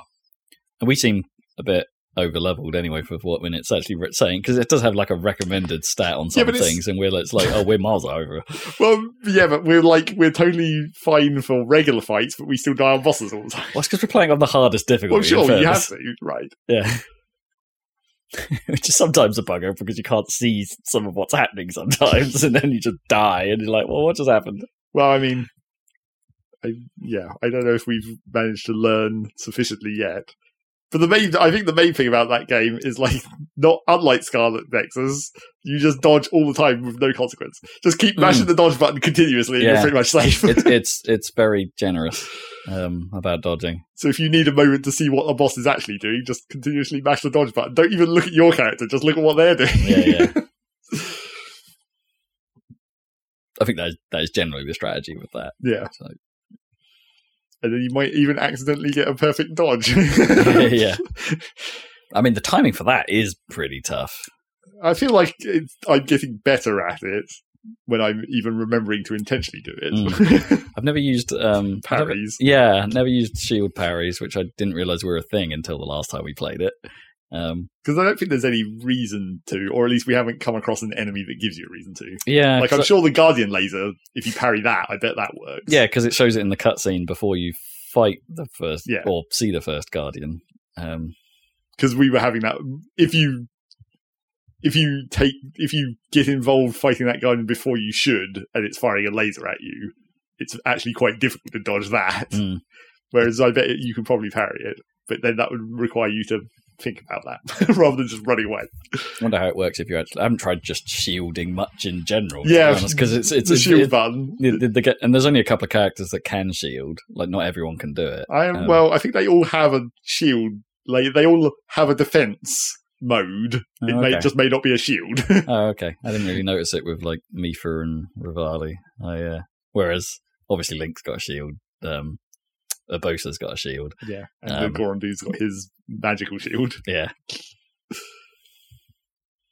Which you can make massive and just run over everyone. Yeah, so we'll continue with that. Maybe it's still pretty fun. Maybe we'll learn something at some point, either in story or mechanics. That sounds like too much of a general lesson. It's like, maybe we'll learn something at some time. Maybe those bokoblins came from the moon. Yeah, maybe. I mean, they sort of do. The blood moon. They sort of do. Yeah. Well, at least they get resurrected by the moon. And then also on the Switch, another thing that I played the Metroid Dread demo. Ooh, because that came out. Oh, there's a demo. Yeah. There is a demo now. Yeah. Oh, I have to play that. Sweet. So I played that, and I mean, we're going to have to do the classic Salad Cast review where I'm going to complain about the two things that I want to complain about, but it's perfectly fine otherwise. Yep. It's like, it's clearly a good game. And like, I mean, I wouldn't have said it looks as good as I was expecting it to. Like, there's definitely some pretty low quality textures going on that maybe indicate, whatever development process it went through. And then one of the things that I'm about to complain about is also maybe another really weird indication of that, which is that I don't know why they kept I do know why they kept it, because they didn't want to change it, but I don't know why they kept the system where you have to hold down a button to plant your feet and then you can free aim. Oh, right, I see. When we're on a system with two sticks. Yeah. Like, that whole system is clearly designed for the time when it was on a system that only had one analog. Yeah, it made sense for Samus Returns on the DS, right? And because presumably they would have had to made it for DS, not new 3DS. Yeah. Sorry. Yeah, 3DS, not DS. So it's like, I understand why they kept that, because they obviously didn't want to change for people who had already played the previous game or whatever, and were expecting it to be like that.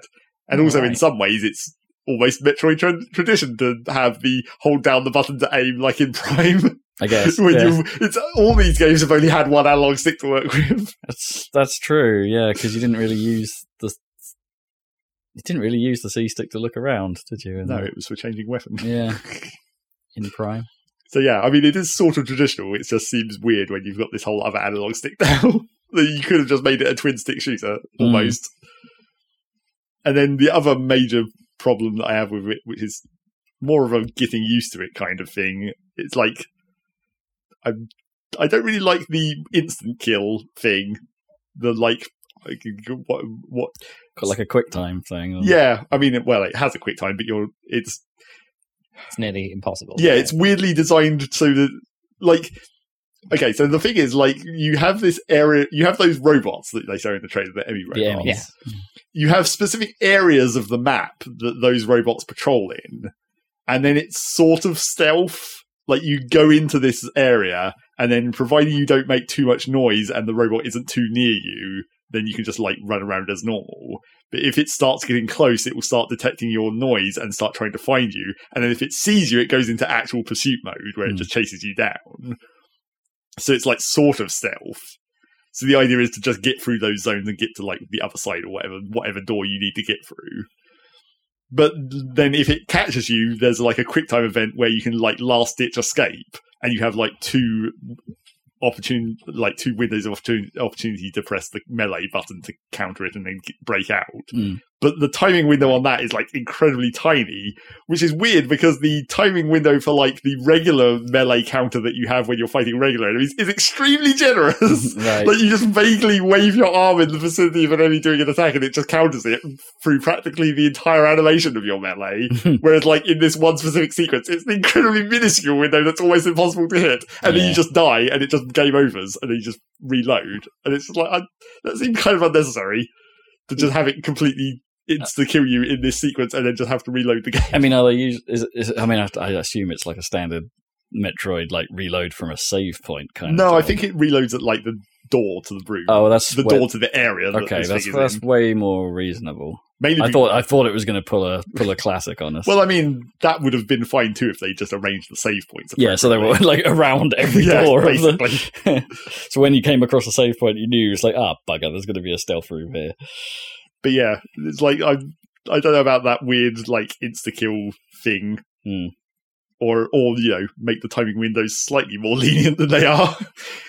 And also, it's very abrupt. Do you think it could have got away with just being like, it does a smeg ton of damage? Yeah, or that. Yeah. Like it drains an entire energy tank or something. Or a percentage of your health, say. Yeah, maybe. So you can only really... So it's the same dread for each encounter, I guess. Yeah. But it's very abrupt, is the other weird thing about it. Like, you die, and then it's just like, the sequence takes about 2 seconds, you have these 2 tiny windows of opportunity to counter it, and if you fail, it's just like, bam, black screen, game over screen, press continue. It's just like, it's extremely abrupt. Do you not even get to see a classic, like, Samus? No, not really. So, yeah. I thought that was in the game, though, the classic It is in there. Well, if you die normally... I think it was like, in like a boss but fight. not from that Emmy. But not from this sequence. And also, the other problem with this Emmy thing is, like, I'm not sure I like the way you actually kill them at the end. Like, you have... So the whole point of this stealth system thing is eventually, after you've, acquired enough other Metroid upgrades to open various different types of door and deal with environmental hazards, as always, Standard. You get to a specific room where there's this mysterious brain robot. Back to brains. Mysterious brain robot thing that you absorb some power from that temporarily upgrades your arm cannon so you can actually kill the enemies. One shot. Yeah, one shot. Yeah. But firstly you have to hold down the aim button, so you have to plant yourself, obviously. So you have to basically you have to run around having it chase you for a while until you find a nice long straight corridor where you can get far enough ahead of it to give you enough time to charge, to pause and line up your shot, and then charge up the shot and then shoot it. And it does like a dramatic camera angle where it like swings the camera behind you so you're looking down the corridor at it, which is kind of cool. But I find that kind of like really confusing, where it's like I'm suddenly in a completely different perspective and I'm having to angle my aim differently, and I'm having to remember that you're holding down the left button to plant your feet, then you hold down the right button to charge the shot, then you push the fire button to actually shoot the shot. Oh, so you're not even lifting off to shoot. No. It's like these 3 different buttons you have to remember that you are pushing in a specific order and specific timing for the charge up. And then on the second one of these Emmys, because it lets you get that far in the demo, because the first one is like heavily damaged, so it basically doesn't do anything, you just shoot it. But the second time round, when you fight an actual one, it then gives you another type of charged gun on top of that charged gun, where you have to, first of all, you have to use this other version of the charged gun that depletes its armor before it gets to you, and then you have to run away again and line up for the big shot after that. So it's like... so you got to do it twice. It's like quite an annoyingly complicated system. And I mean, that was the thing that kind of I have been dreading coming across those things, because it's like, I don't know, they never, this whole concept never really appealed to me. Like, there's something about it that it just doesn't, like, okay, it's a stealth section, it's never going to appeal to me, right? But like, I don't know. I mean, there's something about it that just feels distinctly not Metroid-y. Is that just me? Or? Yeah, I mean, I think like it's weirdly not Metroid-y in 2 different ways, because it's like the stealth section in general is maybe not exactly a Metroid-y concept. Although, I mean, I guess in some ways, normally you just shoot everything. Yeah. But then the other thing that's actually these areas are really more just designed for you to run through really fast with your slides, so you can fit through small gaps, and you're constantly jumping off wall jumps and stuff. Yeah, they're actually specifically designed to be like you just run straight through as fast as you can. Yeah, I've seen there's quite a lot. There's quite a good amount of like you keep your momentum during a lot of moves, right? Especially when you get the spoilers, when you get the ability to run real fast. No, well, it's like the Shine Spark and all that. Yeah. But yeah, it's weird. And then like the other thing that makes it feel slightly less Metroid-y to me is just like because there's so many buttons and like different ways to use. Like having jump and then shoot, that's fine, but then you've got jump, shoot, and melee, and then you've got the plant your foot button, and then you've got the slide button. It's just like maybe too many buttons. Now we're getting into like actually complicated controls instead of just jump and shoot. But then modern games have controls, just apparently not a right stick. Right. But yeah, apart from that, it's totally fine. Although I find. So do you think the demo is like just a slice of the game, or is it like custom constructed? No, it's definitely just a slice of the game. It just starts you from the start. Okay. And clearly it's about, I say it's probably, I was going to say it's probably about a sixth of the game, but it's clearly not. But there's 6 robots. You kill 1 and technically 2, but the first one doesn't count. You kill 1 of the robots by the end of the demo. And there's 6 of them, but it's clearly not a sixth of the game. You can just, you do find the first map room, so it like shows you the outline of the area you're in. And, you don't even cover nearly all of that in the demo. Right, yeah. So for you, Zach, is it enough to make you want to buy the game? It's getting there, but I don't think it's 50 quid's worth yet. That's the biggest problem with it. Like there's I have a perception of value problem with it. I don't know. I mean, it could be worse than 50, right? I suppose. I mean, it could be. It could be PlayStation 5 $70. Like, yeah. But they couldn't have got away with that. It's like 50 is the maximum they could possibly have gotten away with, and it's not working for us. Yeah, it's a toughie. And it also like weird. I don't know if it's that weird, but it at the start of the game, it does pretty much just recaps the story of Fusion. Oh, okay. And I mean, I guess you would do that, but like it seems a bit weird to just like only recap that specific story and not any of the other stuff. Not the ones leading to it.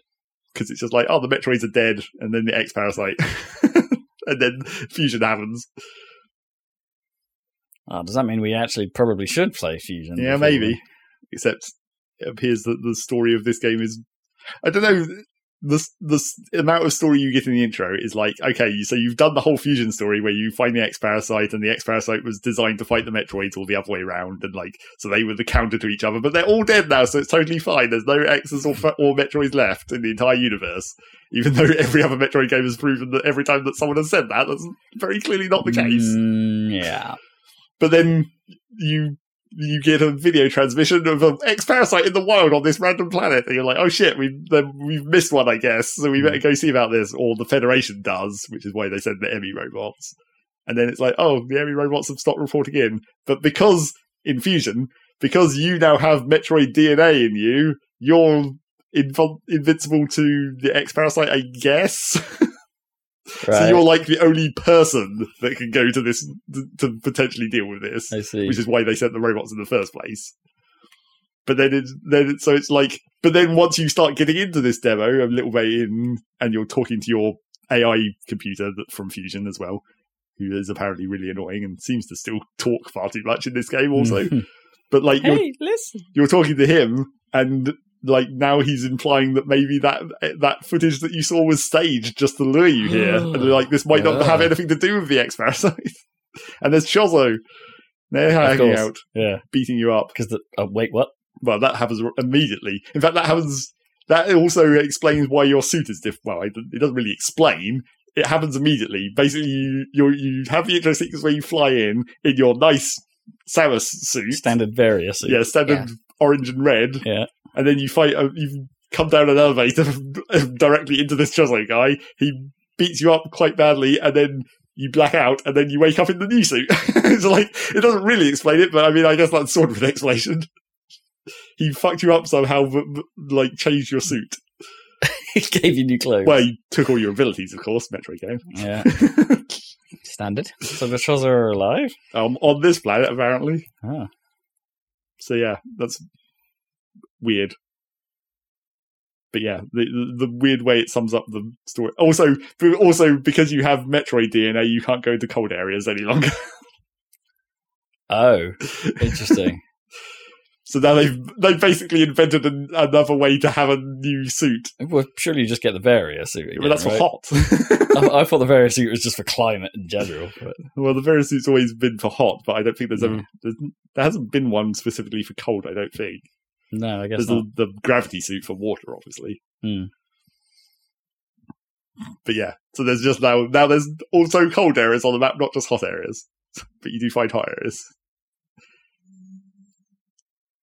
And I think the one other thing I very briefly wanted to say that I found kind of disappointing was, like, I don't think the sound design is that good on some of the things. Like, getting hit doesn't really have enough impact. Like, I don't... Oh, right. And, like, the pickups and stuff the sound isn't very distinct. And also the little classic Metroid jingle when you pick up a big item or whatever. That sounds weird. Like, I don't like the weird mix they've done on that either. Also, you don't get that nearly as much. You only get that on the big items, not on the energy tanks or the missile tanks or anything. Right.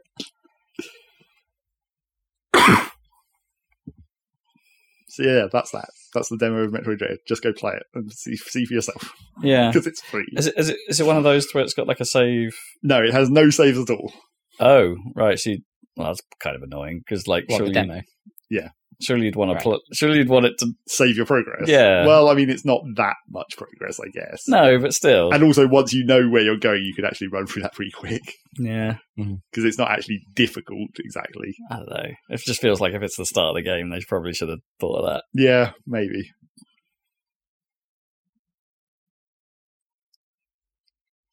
Well,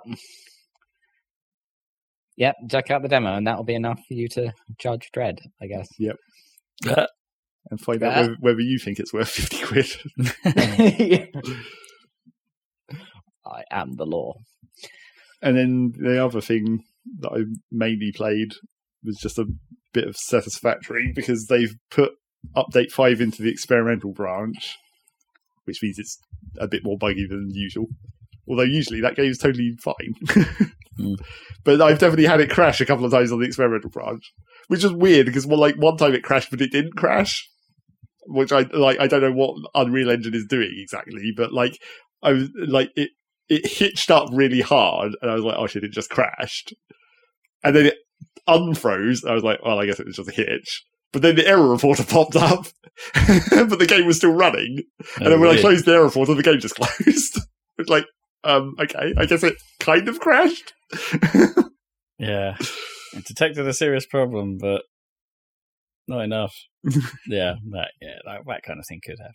But yeah, there's been a few other times where it just has actually crashed, which, as far as I can tell from the very small amount of information that the error report puts up, is something to do with rendering the conveyor belts, which, I mean, I guess makes sense.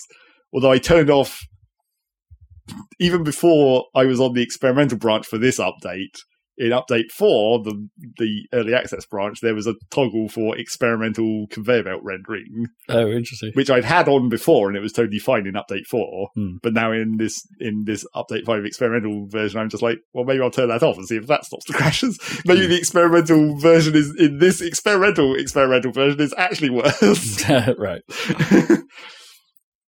But yeah, apart from that, I've been fiddling around looking at not really all of the new stuff yet, because you have to get some way into the tech and unlocks to get to the new stuff, but some of the new cosmetic things, mainly for the building and the new building systems, like the way you can clip stuff through and like the easier rapid building options and all that stuff, which definitely makes it nice to deal with.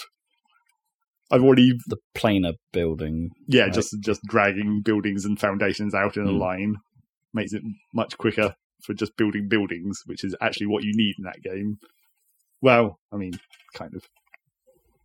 Who builds their factory in just the grass? Build it on a platform, nice and flat, and grid aligned. But yeah, so I've been fiddling with that, but it's I think the clipping thing is definitely what I've found the most useful, because the way you can clip belts and stuff through the buildings, like I'll still not do it. Like, I'll still try not to do it. But there are some cases where I've just built a belt and been like, well, I mean, that should just work. Like, if this game had, like, extremely detailed collision detection where, like, the actual polygons of the buildings were the hit detection, then that would work. But because it's just a box, now you can just clip through that box. And it's like, well, okay, the belt doesn't actually clip through this building in any way, so that's totally fine. I'll allow it. It doesn't annoy me in any way. I'll allow it. Please proceed. I'll allow it. Unlike the thing that does annoy me, which is one of the bugs of this update, when they updated the Northern Forest's plant life, like it's completely different now. Like all the trees and stuff are completely different. They've all been redesigned. They updated all the trees and the bushes and the flowers and all the grasses and all that stuff. But they've helpfully forgotten to make most of those things targetable by the chainsaw, which means that so normally you can grab like small bushes and plants and whatnot just with your hands, and you can get leaves for biomass burning. And then the next stage up from that is you get the chainsaw for clearing like actual trees, but it can also still clear the regular foliage. And when you use the chainsaw, it actually just like area of effects stuff in front of you, so just everything in the vicinity just disappears, which is obviously helpful for cleaning up a huge amount of stuff rather than running around mashing E. But what they've done with this new foliage update is they've forgotten to make most of the new plants targetable by the chainsaw, and some of them are not targetable by the chainsaw or by hand. So if you have one of these bushes that's not targetable by either, you kind of have to be careful to not accidentally pick up all the plants that are targetable by the chainsaw near that plant, so you actually have a target to target the chainsaw in to clear it, which I didn't know, and therefore my start of my factory has quite a few of those bushes sticking up. Because I'm like, damn it, I removed all the other plants, but not this one specific plant that I can't get rid of now. I've nearly got to the point of having explosives, so I might just blow them up, I guess. Because I'm pretty sure the explosives will destroy the plants. The nuclear option. Yeah, basically. But yeah, it's a very like typical forgot to turn on that toggle kind of bug, where it's like, we made all these new plants, but we forgot to actually set the correct interactions on them. Although there had always been the occasional bush that just was like not targetable by the chainsaw for some bizarre reason. A lot of the things in that game is, that's the kind of early access polish that will come later, I guess, along with all the other like floating bushes and things that aren't properly aligned to the ground. There's quite a lot of those. Though I don't know if that will be like, that is one of those incredibly minor polish things that I feel like might not ever get done, where it's just like, we made the map, we put in all these plants and bushes, and then occasionally there's one that's just completely misaligned and is floating like a foot in the air, but whose job is it to go back and fix that at some point? But, it's not game breaking, apart from the ones that you can't target with the chainsaw, which it also technically isn't game breaking unless you're a crazy person who requires everything to be pristine, in which case it kind of is game breaking. But once I realised the problem, I was like, okay, I can specifically make sure I don't destroy all the other bushes. Although there have been a couple of cases where I've had one of those invincible bushes and no other plants around it that you can also target with the chainsaw. It's like, well, fine. Not anything I can do about that one. There's only a few bushes sticking up through my factory.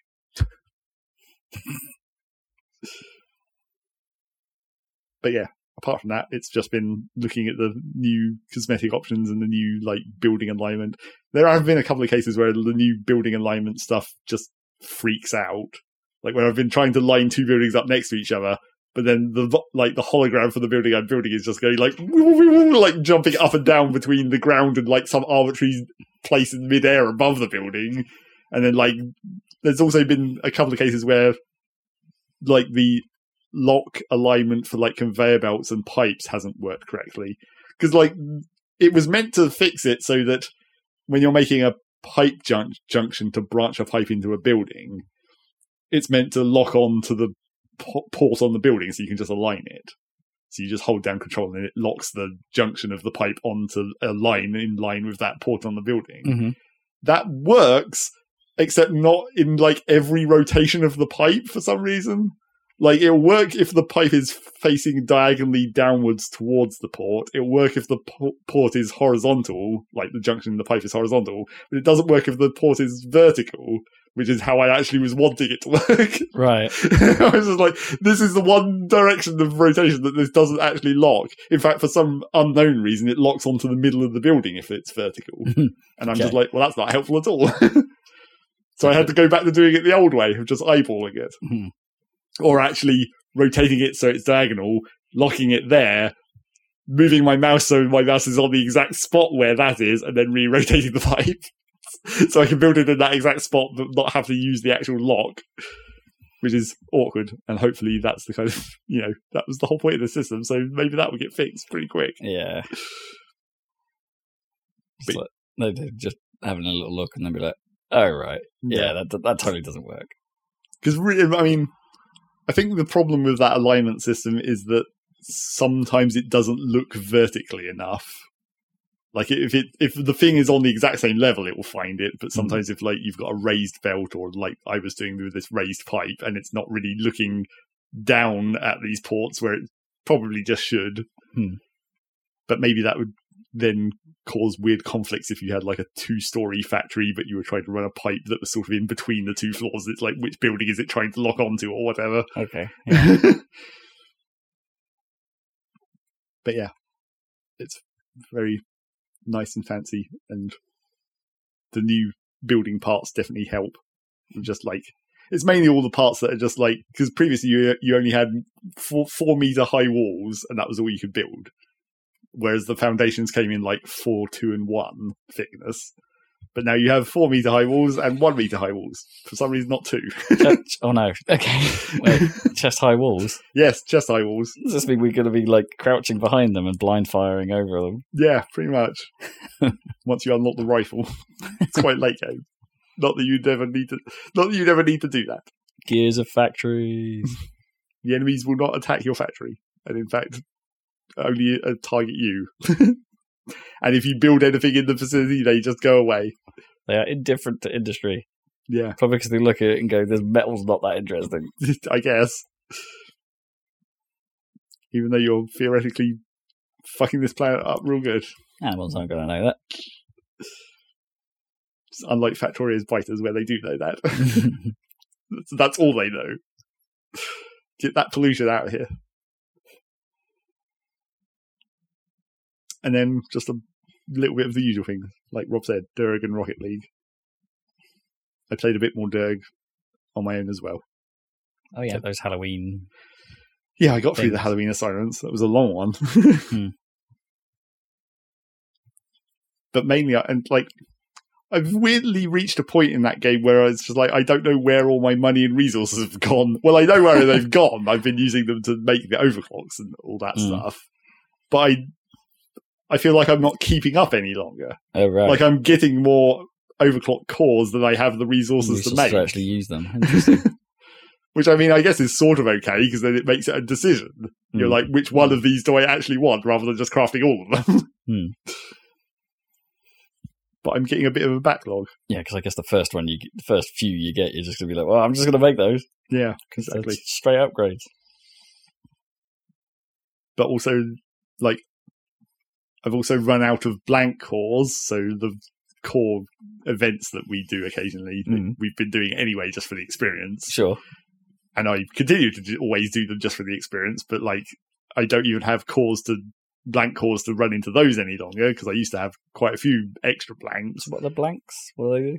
Well, when you run the core infusion events and the thing pops up at the end, and you put the blank core in there, you get like a choice of 3 different things. So I have to own a blank core before I can do that? Yeah. But then certain mission rewards will just give you like non-blank cores, cores that are already infused with an overclock thing. Yeah. But yeah, I've run out of those. I've run out of money as well, basically, so I can't even buy the crafting minerals that I need to do the forging either. So do we need to go find more crystal cucumbers? Is that what you're saying? Pretty much. More cucumbers, more spiky cucumbers. More red cucumbers. That would be weird. Can you create a red cucumber with food dye somehow? That would be such a weird look. You probably could, right? Because it's basically a whole bunch of water.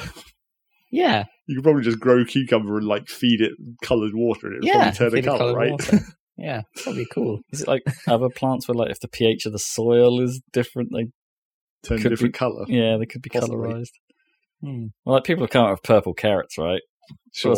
Well, maybe they can breed a red cumber somehow. But the carrot one is a slightly different situation, though, right? Because that's like, carrot colour is a specific chemical. Yeah. Rather than, I assume cucumbers are mostly green still. Well, I don't know. Maybe that's not chlorophyll. Why are they green, like in the ground? Because it's like maybe that's not chlorophyll. Maybe they are just green. Maybe it's a camouflage thing. It's like hide the fruit. Right. Make it look like everything else. Yeah, I suppose. Okay, or maybe they were just a different colour and we already bred them to be green at some point in the past. Maybe. It's fine. Because someone liked that idea at some point in history. Are cucumbers a fruit? I mean, like, probably. Are they like in the same category as like marrows or stuff like that? They're sort of underground? Or they're not underground, they're on the ground. Oh, on the ground. I thought cucumbers were kind of dirt laden. No. In fact, cucumbers, they're like hanging. Yeah. Don't know if I've seen a growing cucumber. Oh, the joys of modern living where you don't even know how crops grow. I mean, I must have done when I was young, because I'm sure it was one of the things my granddad used to grow. Yeah, I'm sure. That's why that's the same reason that I know about them. My grandma used to grow cucumbers and peas and all the traditional vegetables. Trad veg. I think that's it. Is that a podcast? What's Dan been playing? Has he been Breath of the Wilding some more? Not much recently. I need to get back to it, so haven't got any new travels. Play some Breath of the Wild while Metroid Dread is downloading. Yeah, turn on your Switch and multitask. Yeah, I do need to download that demo. Well, I will play that and give you my thoughts on the demo when you've next time. I'm sort of vaguely wondering whether I'll be able to run Civ 6 on the new Mac that I'm getting, but I think it's not that good for games still, even though it's good for everything else. So I think that would still needs a PC, I reckon. I mean, Civ seems like one of those games that would be probably more Mac happy than others, right? You'd think so, right? Yeah. It's not going to be pushing your graphics department that much, or at least it probably scales quite nicely, you'd think. You'd hope so, wouldn't you? Yeah, because it'd be core processor time for all that between turn action.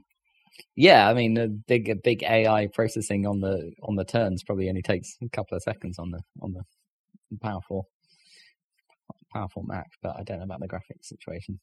But yeah, is Civ 6 even M1 happy?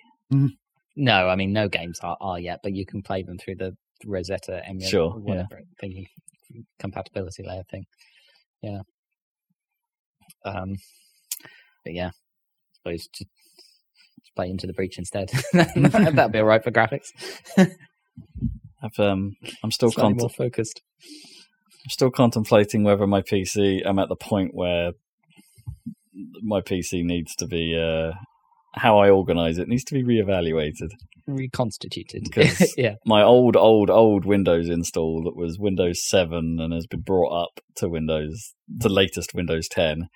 Not Windows 11. Can't do that apparently. Blue screens quite frequently now. That's no good. And I know it's not a hardware problem because my alternate Windows install on the exact same machine is perfectly fine. Right. It's just this variant of it, and I've done all the usual steps, like go through the I forget what SFC stands for, but it's like the Windows install verification stuff, and DISM, and making sure it's all sorted itself. I've uninstalled as much software as I dare from my environment, and all the stuff I don't use anymore. And it's it's better. I think SFC did make a difference, but it's still not great. So I think Windows has just got itself into a bad place. And I can't do much about it. History has caught up with it. The ravages of time. Yeah. I don't and as I said before, I don't really want to go away and spend what, as it turns out, would be £900 worth of upgrades currently. To then put a new SSD in it, and then put Windows 11 on it, and then but maybe my other install needs to now be tainted with the world of music development and audio development. My games machine's not going to be so clean anymore. You just need to wait for the other one. That's the whole point. No, but then but if you're going to choose between taking the clean one and wiping it, just wipe it. It's like if you're going to have a separate one, you might as well keep it separate. But then the problem with wiping it is like I then don't have the state in case the new one goes wrong. Like if I need to go back to my music stuff because I've got projects in flux for various things. Yeah, it puts the fear in me. Yeah, that's a tough one.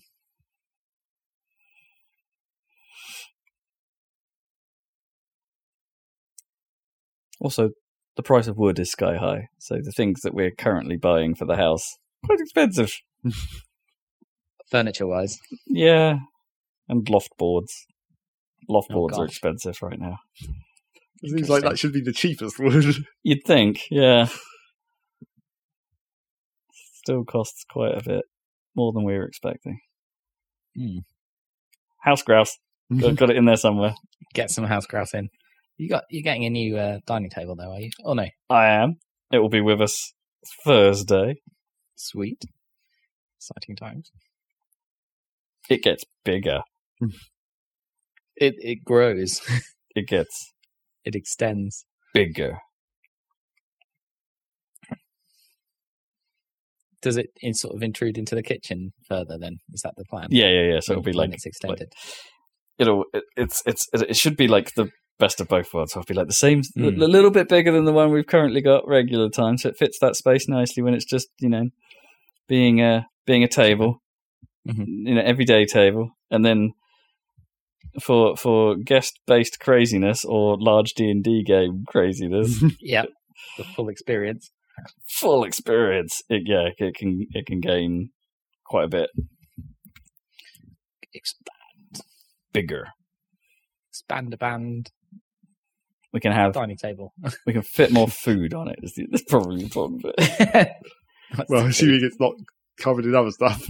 Or cat. Or cats, yes. I suppose I spoke about the cat. The cat is still playing a game of the floor is lava. Yeah.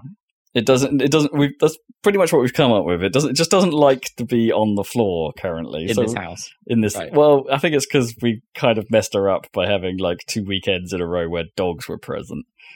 Okay. And a Roomba. The Roomba I think is less of a the Robo-Vac I think is less of a problem. She's sort of indifferent to that. She'll be eating her food and it will just be nudging her legs and she'll be like, yeah, whatever, mate. Food takes precedent. Absolutely. But no, we'll lift her into other rooms, and she'll immediately go jump on a table in that room. Like she just doesn't want to be on the floor. So we've started like moving her food bowl to awkward places in the morning to be like, you need to come over here if you want food, which she will eventually come and do, and then run away. She's a pansy. I don't know. I know dog smell is pretty prevalent, but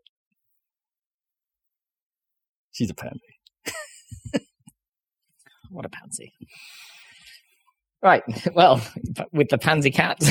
Either that, or she's just finally embraced her gamer spirit, like with just this endless floor is lava game.